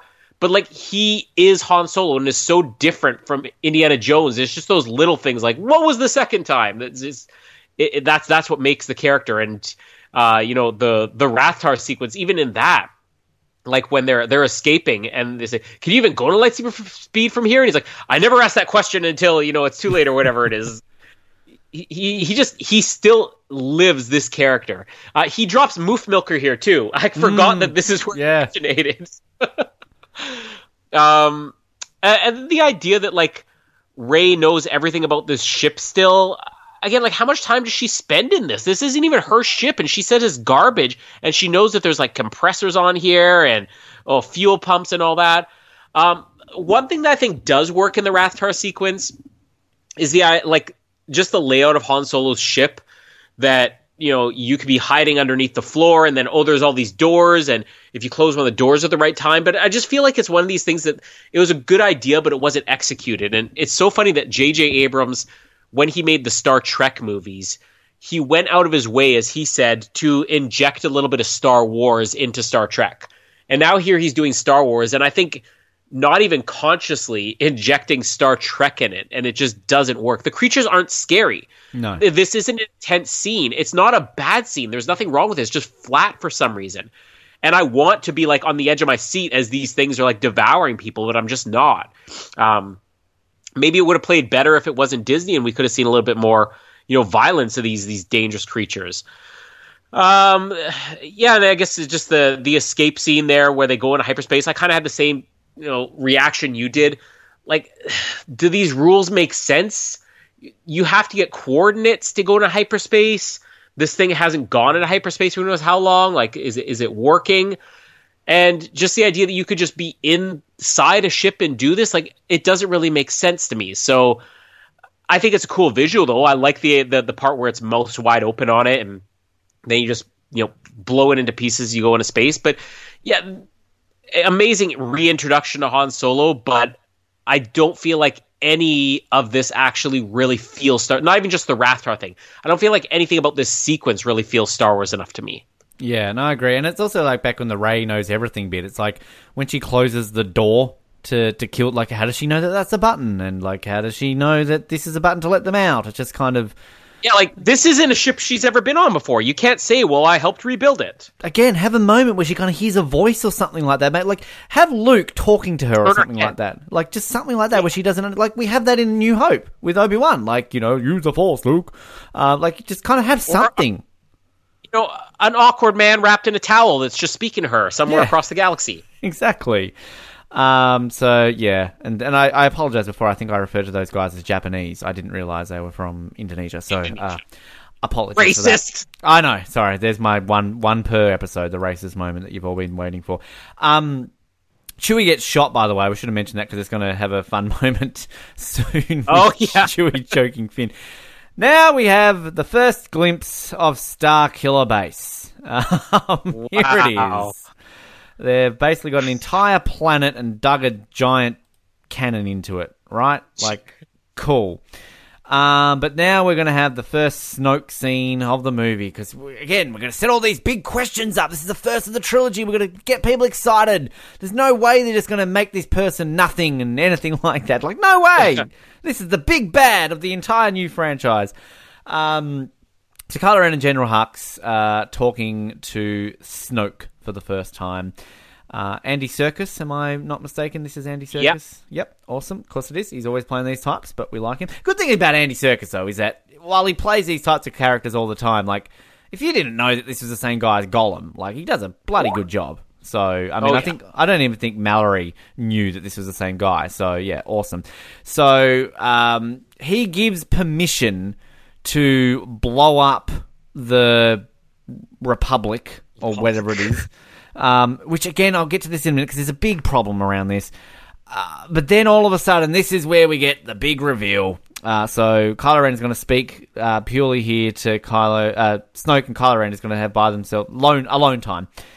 And, of course, we find out that the droid they're looking for is on the Millennium Falcon, along with your father, Han Solo. Han Solo. The way, like, this is so much like the volcanic planet. Yeah. Like, again, this is not how people talk. Like, it's just your dad. Who's my dad again? Like, reveal to the audience. I think, in all fairness, I remember, like, the first time you kind of get this, like, yeah, it's a bit of a plot twist, but you kind of also expect that Kylo Ren's related to somebody. Like, it's Star Wars. Everyone's related to everyone somewhere. And then, Kylo Ren, he means nothing to me. And without your training, I would not be here. And the thing that I also like about the Kylo Ren arc is this whole flip side of, Luke and Anakin in the first two trilogies. Oh, they're going to get turned to the dark side. Now we've got the I will not turn to the light side. Like, it's kind of cool. Exactly. Like, it's just kind of, it's a unique little take on it. The thing that frustrates me about this whole, like, destroy the Republic, this is literally the only mention of this we get, right? So then in the next sequence where we've got them destroying it, like, for one, I remember when I did the episode with Noah, like, we were so confused. I thought this was Coruscant. I thought they were, because it was like a city planet, and like, I'm thinking, like, okay, well, that makes sense. Like, Coruscant, they want to get rid of the prequel shit. Here it is. But, like, there's just no reference to this, and it's just kind of like, they're so evil because they're going to destroy it. And I watched a theory video on YouTube saying how the First Order is more successful than the Empire because they threaten and they just do, whereas what did the Death Star do? It blew up one planet and maybe a lot of people in the galaxy didn't know about it, which, okay, might have been slightly true, but it just there's no background to this. At least when they destroy Alderaan, it's kind of, you understand why they're doing it, and they've got to test the capabilities to it, and it's all this and all that. Whereas here, it's just like, let's destroy the Republic. Okay. Yeah. So it's like, that's basically what it is. Obviously, they're not quite destroying it just yet, but we'll get to that. So after they're in hyperspace on the Falcon, and Rey knows everything about it. Of course, she does, because she's communicating with stupid droid woman. And then, like, Han's all impressed that she knows everything. Great. I don't get, like, again, we talk about the dynamic of Finn and Rey falling for each other so quickly in friendships. Han's doing the same here with Rey. In like 10 minutes, she's going to offer her a job. So, it's just a start. Again, this whole movie takes place in what, like 24 hours? Don't you love, though, that let's just throw it out there now. Don't you love, though, that there were people who seriously said, I think that Rey is Han Solo and Leia's daughter, Which explains why both of them are like, "Hey, what's your name? Oh, nice to meet you." Exactly. Yeah, because Carrie Fisher was just having secret love affairs in the background or something like that. Yeah. Also, I love the bit when Finn's fixing Chewie and Chewie grabs him by the throat or whatever. Yeah. This thing's almost killed me 6 times, and which is fine. And also, I love Chewie yelling at BB-8 and BB-8's like, just goes across. I'm going to say Chewbacca looks fantastic for his age again. The aging does really well in 30 years. We get another moment of, hey, remember this from the original trilogy, where we see the chess on the table and of course Chewie looks up slightly because, nostalgia. And this is when we get kind of the moment with the map, on BB-8. We see that the piece is missing again. My whole point here is that this is just stupid because you can still navigate to this goddamn point. You don't need the rest of the map. It's stupid. And again, if Luke doesn't want to be found, why has he put a map for him to be found? Is that ever explained? Yeah, exactly. We do get a nice little moment though of Han when he's kind of oh, I was skeptical of the Force, so I didn't believe it, but it's true. It's true. So I kind of like that little moment there when he's kind of doing that. Yeah. So then they're going to go to visit a friend of his to get some more help with this, to possibly find out more of the map. Now, what's this planet called? I don't even know. Takadana? Takadana, yeah. Look at us, our Star Wars fan. We don't even care about the planets. It's Maz's planet. Who cares? Maz's planet. Yes, exactly. And we also get the explanation here of how how Han was able to find the Millennium Falcon. So kind of, got to at least explain that. So yeah, we're going to go meet Maz for the first time. We land on this planet, which again, bit of forest, bit of lake. It's just Naboo mixed with Endor. Sure. Han gives Rey a gun because movie. And they walk up to the castle. This is a moment I think I mentioned before. You see all the flags from the galaxy, and if you look, you see the flag that C-3PO was carrying in the pod race, which is a cool little throwback. And Maz is so amazing that she's got her own dictator statue. Why does she have her own dictator statue? Is that ever, a thing that's ever explained? We get a sort of a scene in here, of course, a pretty important scene, I guess, with Kylo Ren when he's, I will finish what you started, and we see the burnt, charred helmet of Darth Vader, which, did he go down to Endor and get this? Did Luke just leave this behind? I don't know. But, I kind of like it, obviously this conflict in him, he wants to finish what he started. What did Anakin actually start? Wasn't it technically the Emperor that started the Empire? The extermination of the Jedi he started. The sand. I will fix all the sand in the galaxy. Don't you worry, grandfather. That's what he was really doing on Jakku. Yeah, exactly. Enough with the sand already. We go into the cantina sequence. This new sequence, completely original. Just absolutely new. The Jizz Whalers are back. And we meet Maz. Han Solo! Old bumhole eyes herself. This is the worst character in this whole trilogy and maybe of the entire series. I'm sorry. No, we don't meet her until the next movie. I nothing Maz. Maz is there. Cool, Maz. But then, she goes nowhere again in the next one. She's got a holographic moment. Cool.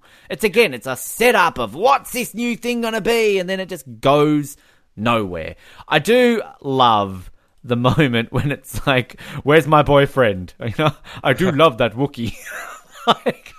I hope they get together at the end of the Rise of Skywalker. Well, it's a competition because there's one of the nurses that are tending to Chewie later on that he's kind of getting it on with. Yeah.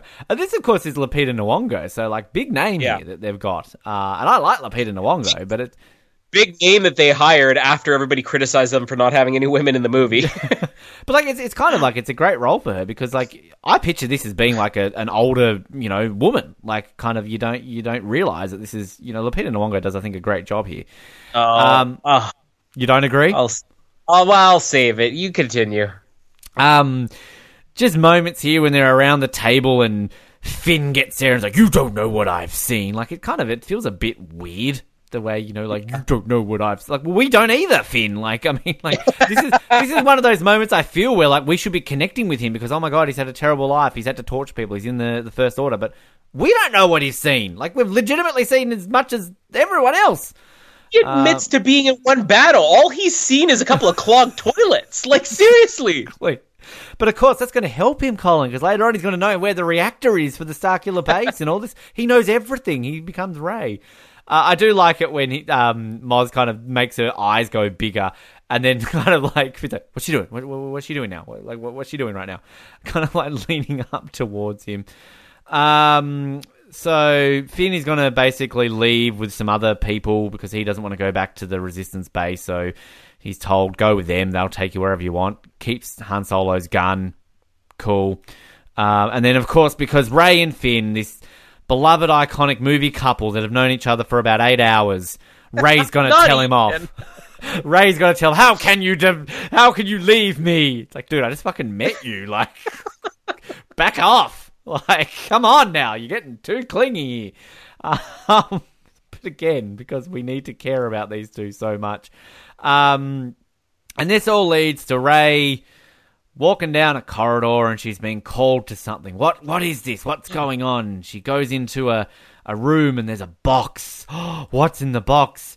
What's in the box? It's a lightsaber! And she gets transformed and straight away she's having visions. And she's in a corridor and the corridor starts tilting and she falls down. There's rocks all around her. Not sand though, because that's coarse and rough and irritating. Gets everywhere. She sees R2-D2 and a person with a Skeletor hand. It starts raining and then there's lightsabers, there's people dying. She's all confused, just like the audience, because this is setting up something awesome, which I'm sure going to get revealed in the next movie what all this means. Just get excited, people, when you first saw this, of all the exciting things that were going to come. She then turns and what does she see? A little girl getting kidnapped and a ship taking off. Well, from all that coarse and rough and irritating sand. No! And then all of a sudden she's in a dark forest and there's snow and Kylo Ren with a lightsaber and she falls down and we hear the voice and it later revealed to be that of Obi-Wan. These are your first steps, which is a cool thing. Like, I didn't notice that first of all. I don't know if you noticed that straight away, but you can hear it when I think you know. Do you know how they did that? Is that the Ewan McGregor part or the Alec Guinness part? Well, both, because they actually combined it. Did Ewan McGregor not record that? No, he did. Well, the way it is that when you hear the name Rey, it's actually Alec Guinness. They cut him saying the word afraid, and you just keep the Rey part in there, and then Ewan McGregor does these are your first steps. So they actually made it both Alec Guinness and Ewan McGregor. That's cool. Well, and of course this led to speculation. Obi-Wan's her father, Obi-Wan's her grandfather. All that sort of stuff. Which of course I think is hopeful that we might get a Ewan McGregor appearance in The Rise of Skywalker. And of course this is where Maz comes in and you were called to it, and that was Luke's lightsaber and his father's before that. The same lightsaber that we saw falling down the hole in Cloud City. And of course we get the epic teaser of when Han comes along. How did you get that? That is a story for another time. Yeah! When's that time going to be? We're waiting, Maz. Such an annoying What if she just says the same thing, like the final scene of The Rise of Skywalker? So, Maz, you going to tell us a story about how you got a lightsaber? That is a story for another time. This is just James Bond's hat in Thunderball. Oh, God. What is she like? Oh, he's calling to you, and you must take this lightsaber. Like, Jesus Christ, if I walk into an antique store, and I pick up a musket, and I'm like, oh, I had a vision, is the person in the antique store going to go, well, that must be calling you to it, take it for free? Like, Jesus Christ, this is like a history piece of artifact, Maz, and you're just giving it away to a random girl. And this is another problem with Maz, is that they set it up like she somehow can use the Force, but then she says in the scene, I'm no Jedi, but I know the Force. Like, that doesn't sound like a person who can use the Force. That sounds like I know of the Force. Like, they don't even tell us enough about Maz for any of this to make sense. Is this meant to be like, what's his face in Rogue One, the ninja dude who he's not a Jedi, but he uses the Force. Like, is this kind of a Guardian thing of the Wolves? Yeah, well, I mean, I haven't really talked about it, haven't we? That's a lot of apparently what George Lucas's scripts were going to be for the sequel trilogy.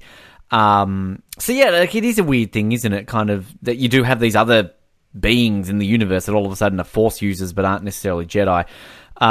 Rey, for whatever reason, is scared because, again, reasons. Again, this is where you need to explain this a little bit better. Like, maybe go through those visions we keep talking about, like hearing voices and stuff. Because this just makes... Why would... Like, okay, you've had a scary vision. Ooh, I'm sorry. But, like, if I'm being given a lightsaber, like, fuck yeah, I'll have it. Like, cool. Like, not just run away into the forest. And she even says, like, I'm never touching that thing ever again. Like, really, in your entire life, that's the worst thing you've ever seen?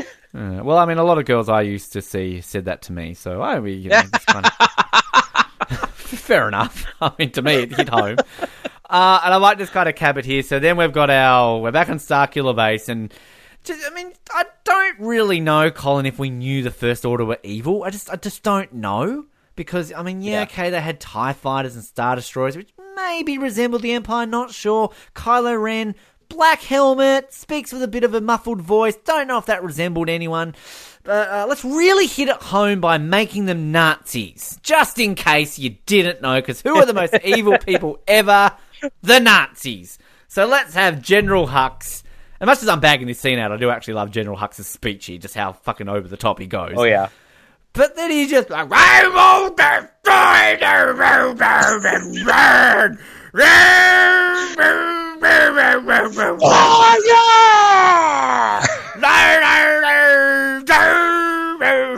something dark side. Just having an aneurysm as he's there. And then this, of course, all leads to Zig Heil from all the stormtroopers because reasons. Why do they have to salute him like freaking Nazis? So then let's turn on Starkiller Base and pew, massive giant laser comes. Visually it looks great. There's a big red glow. Trees on the planet are getting destroyed. For some reason thousands of stormtroopers can just stare there at this giant beam. Like, I get told to wear SPF 30 if I'm out in the sun for 5 minutes because I'm going to get cancer. These guys are literally next to a giant freaking laser beam that's going to travel across the galaxy and blow up a planet, but they're okay. Stormtrooper uniforms. Terrible against Ewok sticks, but great against sun protection. Meanwhile, General Hux is basically coming in his panties right now as he sees his giant... I love that look on his face where he's like, oh, it's so beautiful.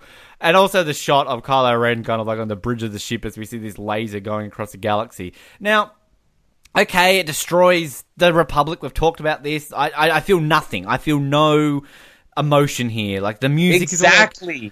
It's all like, oh my god, all these millions of people are being killed. Oh, boo-hoo. Because they like wipe out a couple of moons on the way and pew, pew, pew. And then we're seeing people, Finn, and everyone's looking up the sky like, oh my god, not the Republic, those poor innocent politicians that we don't give a shit about. But there's no emotion. Like, we don't even see Alderaan and we have emotion. We don't, like, even before the prequels, we actually saw it for the first time. We don't see it, and we actually care for those people. With that one scene with Obi-Wan, where it's like, it's like I heard millions of voices cry out in silence, and, like, that is epic. Here, it's just, let's stare up at the screen and at the sky, and then Han Solo's got angry old man look, and then Finn's all like, oh, no, they destroyed the Republic, I must fight for the resistance now, like, because, I'm great. And it's just odd. It's just weird. I feel no emotion to it. This is going to lead into our big battle here, and we'll kind of cut before then because there's stuff going on. Kylo Ren has managed to land on this planet in 2 seconds because he has the fastest ship in the galaxy, apparently. But, like, and we also talk about the logistics of Starkiller Base. The Death Star could literally fly to a planet in hyperspeed and just go pew and then bugger off. Like, this is freaking Starkiller. It has to send the slowest goddamn lasers across the galaxy. Like, I mean, they're just going... And how does it go that fast? I know.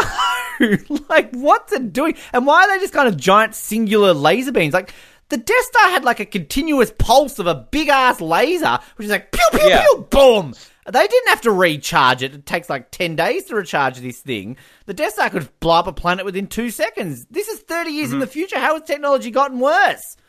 Not a fan of the Starkiller base. It logistically makes no sense, and somehow they've gotten it worse than the Death Star. But you talked about the music before. I'd probably agree with you as well, because like they've kind of got this music here, but there's nothing besides the Kylo Ren music, I'd say, in the sequel trilogies that really stands out as hum a Star Wars Disney trilogy theme in your head. I can't. So you don't like Rey's music?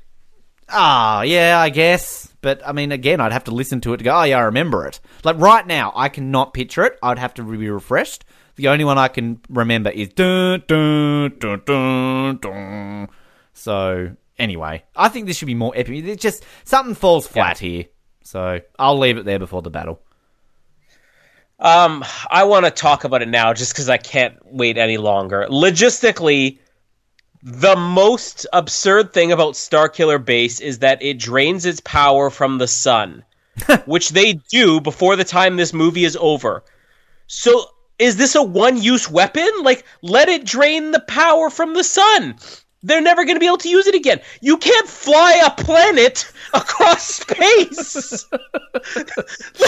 I don't understand what use this thing is. They drained an entire sun on the second use. Like, I just wanted to know the meaning for that one. Okay, so we're going to sink billions of dollars into this project. Trillions of dollars. Slight problem, though.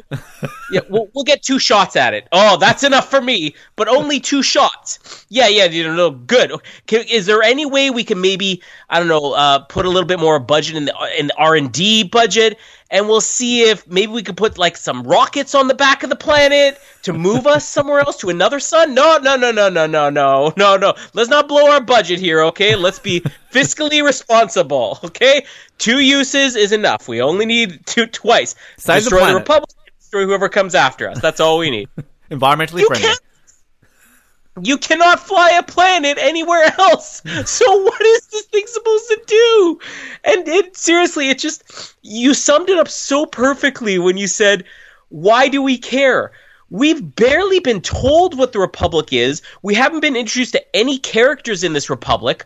We don't even understand how this Republic works. And when we were going through the original trilogy, we actually pinpointed something that wasn't necessarily an issue, but something that the standalone movies, Rogue One and Solo, really help sell, which is the idea that this is a real civil war, because we don't see how the Empire or the Rebellion affects anybody in the galaxy other than the people in the Empire and the Rebellion. Luke is the only representation we have of that. The one thing the prequels did really well is that they sold, you may say, oh, they had too many political scenes, but you understood what the threat was of a separatist movement. You understood what the threat was of a trade federation. You understood what the threat was of the Jedi, for goodness sakes. What threat is the Resistance or the First Order? You said, okay, so are the First Order bad guys? We honestly don't know. We saw them go into one village and burn a few people. That's all we've seen them do. We haven't seen the Resistance do anything differently.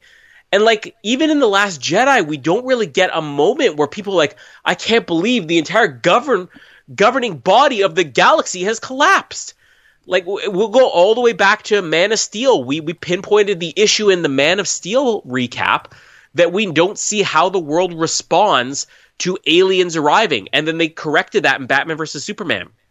Where is just one character who can represent the Republic so we care when it's destroyed? Mm-hmm. It's just, it's frustrating because, like, there's a lot to like about this movie, but when you actually have to think about the story, it's a weaker story than The Last Jedi, I would argue, because the things we have here are just recycled and they don't make sense. And the things in The Last Jedi are not recycled and they don't make sense. So, I mean, in a way, I almost want to go with the original doesn't make sense things, because at least you could excuse it and say, well, they tried something new.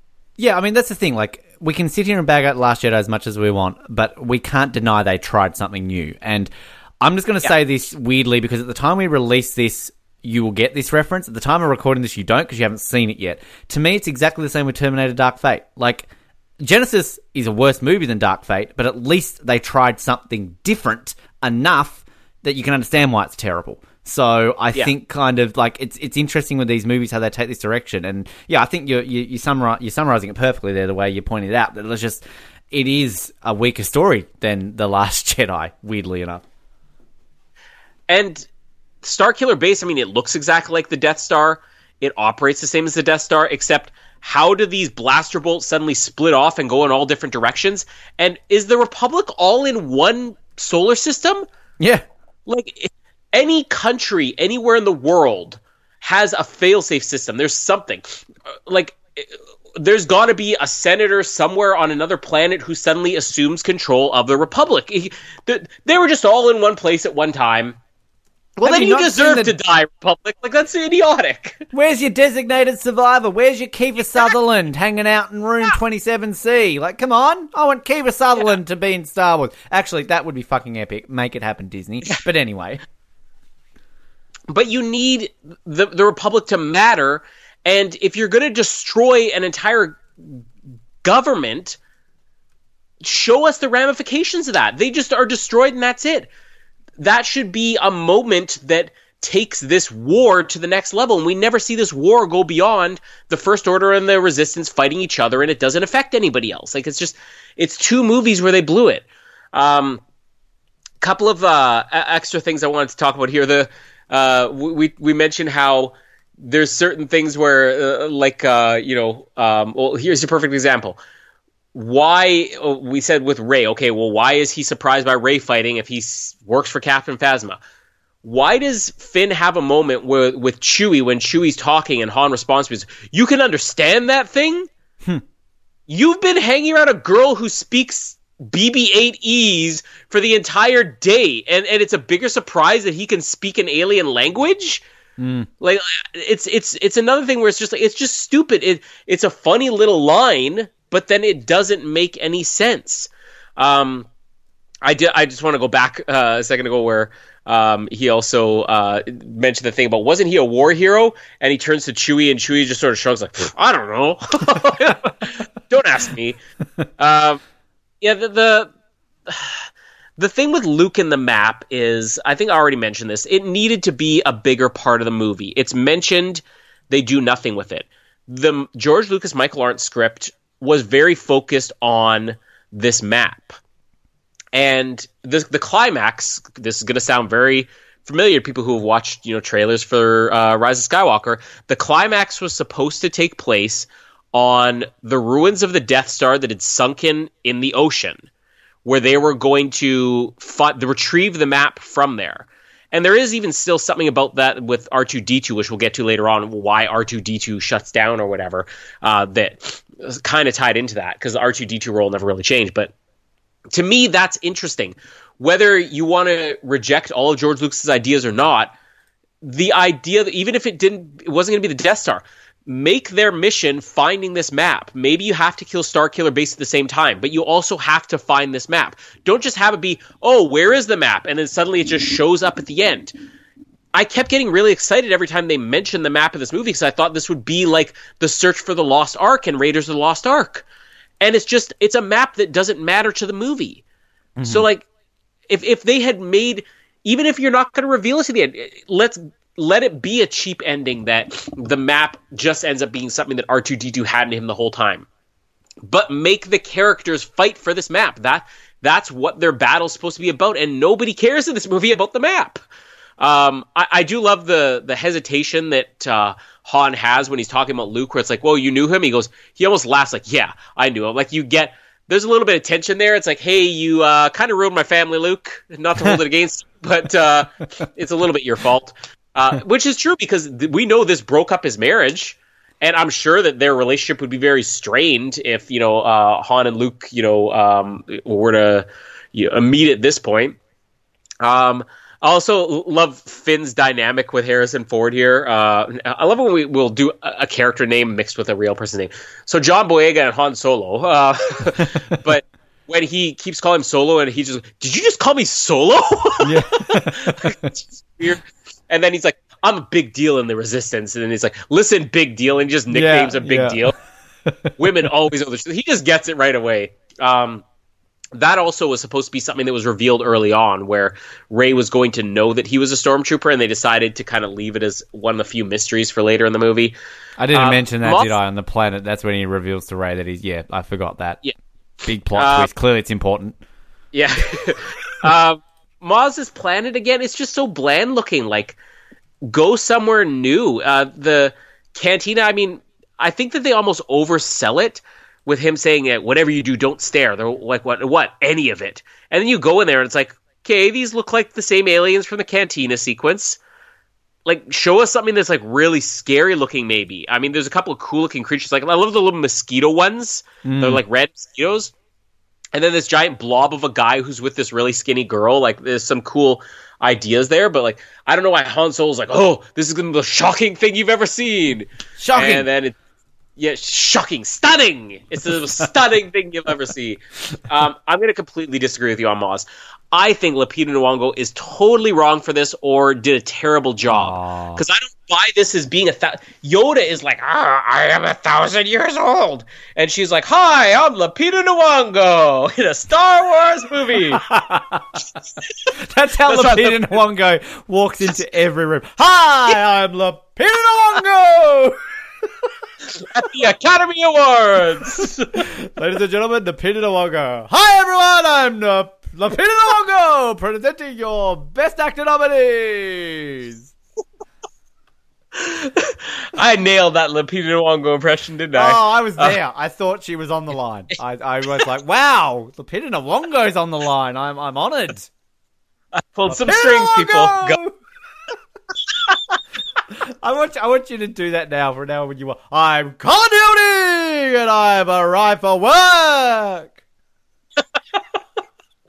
With Lupita. Can we just retake the beginning? Retake the beginning of this episode. Hi, my name is Colin Ben, and I'm here to podcast. We are joined today by Lupita Nyong'o.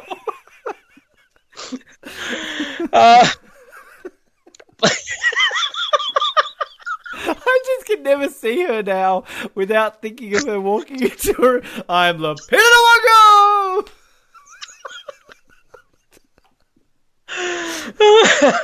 I can't wait till we get to the Maz scene. It's the first time I've been excited to do a Maz scene now for the Last Jedi. So the real introduction here is we just hear a regular voice going, Han Solo, I'm Lupita Nyong'o. Now that you say the Han Solo, when she's like, Han Solo, legitimately, Lupita.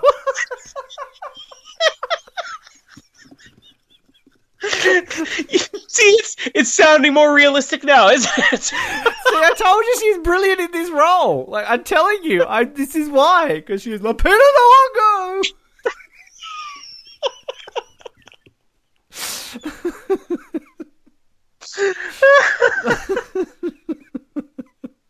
Coming soon in 2021, the Oz Network does Lupita Nyong'o month.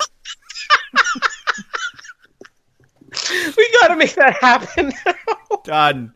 Rene Russo month in 2020, followed by Lupita Nyong'o month.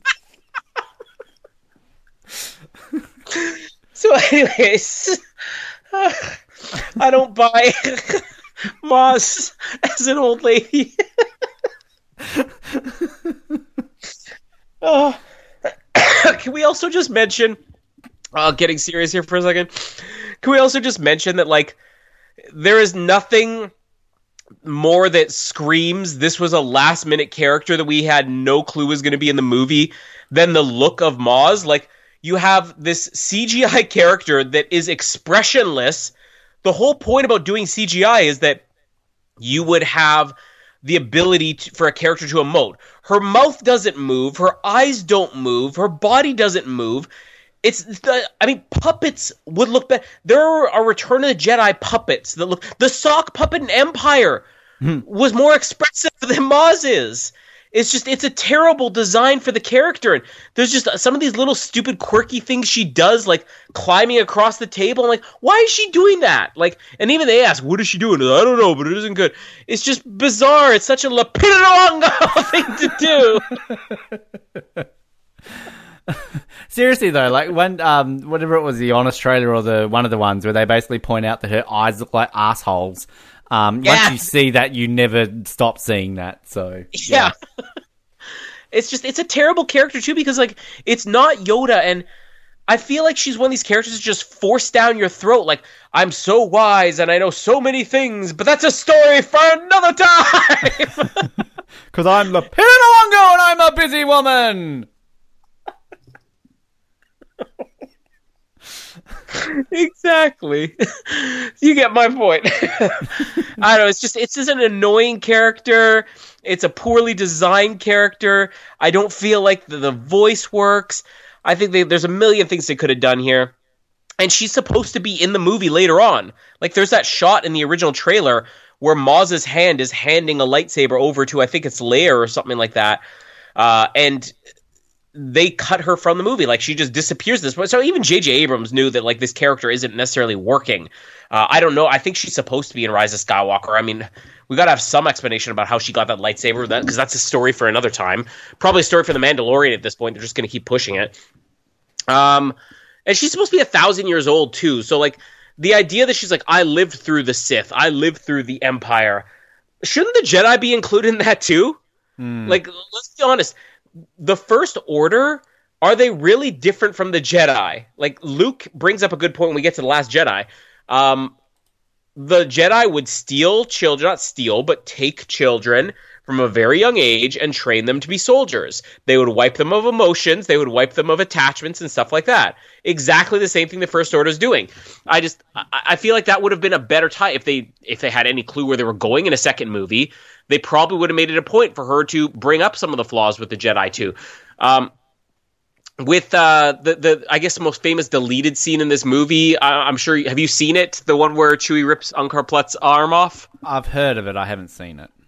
It's pretty epic. And this is one of the reasons why I say I feel like these gangs that were after Han Solo should have been here too, because it's a missed opportunity that while you have the First Order coming to get the droid, you have these two different spies in Maz's bar here. One who's immediately like, contact the First Order and tell them their droid's here, and then somebody else contact the Resistance, tell them their droid's here.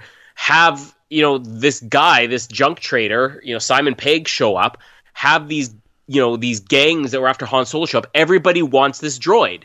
Everybody wants this map or whatever it is. That is something that would make this movie more exciting and more original. But Simon Pegg's character, Unkar Plutt, he does show up. He tries to basically, hold Rey at gunpoint or something like that. And Chewie comes and he kind of like starts picking on Chewie a little bit. And Chewie literally rips his arm out of his socket, which is what we were always promised that a Wookiee would do. And obviously it was cut for, Disney reasons. But you see the shot of his arm getting ripped off and thrown onto a table, which is just amazing. I wish that everybody wishes that moment had been in the movie still. Like Finn just sort of running here. It does sort of just happen out of nowhere. He goes from Mr. Happy-go-lucky guy to, oh, you don't know anything about the First Order. And then he's, going to start working for these guys to go where? Like, he doesn't have anywhere to go. And, yeah, like the goodbye scene that he has where he admits that he's a stormtrooper, like, this might resonate more if these characters had known each other for longer than 20 minutes. And can we also just point out another issue to go along with the whole 1,150 years for the Millennium Falcon to get to Cloud City? They leave the planet Jakku. They do not enter hyperspace. Han Solo is right there. They couldn't be very far from Jakku. And yet he's like, Jakku? What was it doing on Jakku? Wouldn't that have been his guess? Like, there's no travel in this movie. We don't even know if they really go, well, I guess they go into light speed, here, but like, how long are they in light speed? And then when we see the First Order, or the Starkiller based weapon, it even presents a bigger problem, because this blast that's coming through the sky is visible in the Republic, in Maz's planet, and wherever the First Order are, all at the same time, which geographically would place them like in the same solar system if it made sense. But tons more rants to come on Starkiller Base, and what a terrible idea that was. Just the vision scene. I like the vision scene. I do feel like they go a little bit too far. I feel like it should be maybe a little bit more, I don't know, faded, ghostly. It just sort of is like she's dropped into these very clear visions, but it's disconnected enough that it kind of like, it leaves the audience even guessing. Like, you get what happened with Luke and the other Jedi there. the most important scene that everybody seems to overlook, as people still try to claim, oh, maybe she's, a granddaughter of Obi-Wan, like you said. Because Obi-Wan saw what having children and getting married did to Anakin, so he figured out, let me just do that too. Same reason why people are like, oh, well, she's probably Luke's daughter. So Luke is going to see what this did to his father and make the same mistake. But the most important thing as to why she would have no connection, at least to any of these characters, is during the scene with Maz, her memory is this ship leaving and her there with Unkar Pled. And he's just, come on, girl. So Luke or whoever is going to leave her here for her protection and leave her in the hands of this scuzzy, junk dealer, it doesn't make any sense. Which is why it still makes the most sense that the plan was always from the beginning to have her family be ones that abandoned her. Because we see whoever left her there clearly didn't care about her. They left her with the sleaziest guy on the planet. And to even stress that even more, when Maz is talking to her, she says, those that you're looking for, they're never coming back. Referring to her family. They're never coming back for you. Says, but there's somebody else who could, and then that's when she says Luke. Clearly meaning Luke is not connected to her family, and that Luke had nothing to do with her being left there, and that her family will never come up again, which is why I honestly believe it was the plan from the beginning that she was supposed to be nothing, just junk traders or whatever who sold their daughter for booze money. Why I think this is important, we'll get into more in The Last Jedi. Why I like the idea, we'll get into more in The Last Jedi. I think that shows why it makes sense. And there's no reason why you should have more than one character that has a connection. You do the thing with Kylo Ren here, which was still a great reveal. Your father, Han Solo. Great reveal.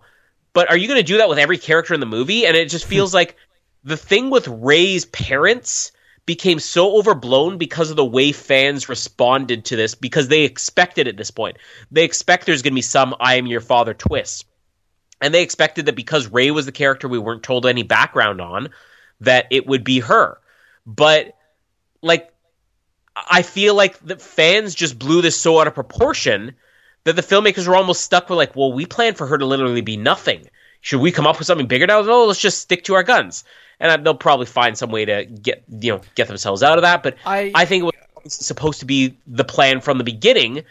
And I think the fans just have sort of made something out of nothing here with who Rey's parents are. Her parents weren't the thing. Who she is, I think, is important. But I think even this movie very clearly set up her parents don't matter. I can't disagree, because I think my most recent watch of The Last Jedi, I think I wasn't as disappointed with the whole reveal. The thing, though, that I think you've touched on is the constant mentions to it. And then even just the way The Last Jedi and Rian Johnson kind of troll you with it a little bit. That's where I get frustrated, because you get that scene with the mirror and you see the shadows, and then it just converges into her. I honestly think I can say now, in hindsight, I'm exactly with you. It doesn't really bother me now that her parents are nobody. But it's just the way they go about it. It was almost a case of they're just fucking with the fans to be like, haha, middle finger, fuck you, you were all wrong. That's where I have the problem with it. Yeah, but I think the movie here is setting that up. Do you see the same thing that it's not just you could tie this into The Last Jedi, but that it was probably the plan even from here? Yeah. I mean, look, I think I've talked in previous episodes that we did before. I was never one to buy into any of it. I was just indifferent in the whole thing. I could see different perspectives, but I was never an adamant, oh, she's Obi-Wan's granddaughter, or I was never one of them. So, yeah, either way, it did. I was frustrated after The Last Jedi with a lot of things, and I just think that was one of the big two things, that and Snoke, where obviously it was well, what the fuck was that? But yeah, in hindsight now, I feel much better about it. But yeah, I think watching this and, being able to analyze it and everything like that, yeah, it makes a lot of sense. And I'm sure in a couple of months, a month, couple of weeks really, but in a couple of months' time when we've digested The Rise of Skywalker, seen it a few times and done this and done that, it should hopefully make all the sense in the world. Hopefully, yeah. JJ. Hopefully. You still have a chance to change our minds, JJ.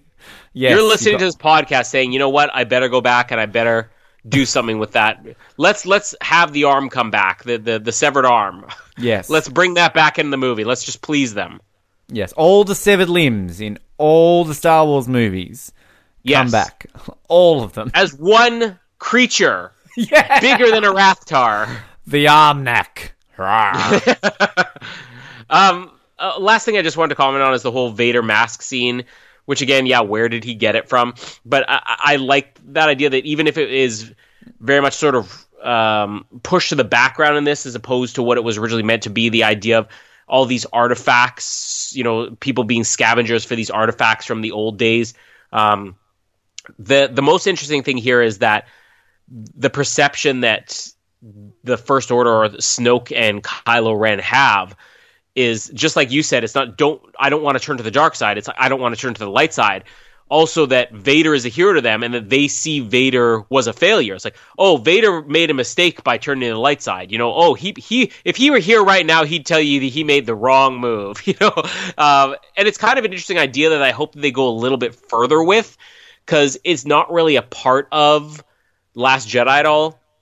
And we really have very little time left for being part of the Rise of Skywalker. But it's kind of cool that not only are they, sort of more hesitant about turning to the light side of the Force, but that they know exactly what happened to Vader, but that they just see, oh, he was tricked, he was deceived by Luke, but he was a real hero. And, again, how history has changed. People think that Luke is a myth. People don't know, was Han a smuggler or war hero? And Vader, was he a failure? Was he duped? Was he a hero? Nobody knows. And we're about to cap it there. We didn't want The Force Awakens to go into 2 parts, but unfortunately it has. So, awkward.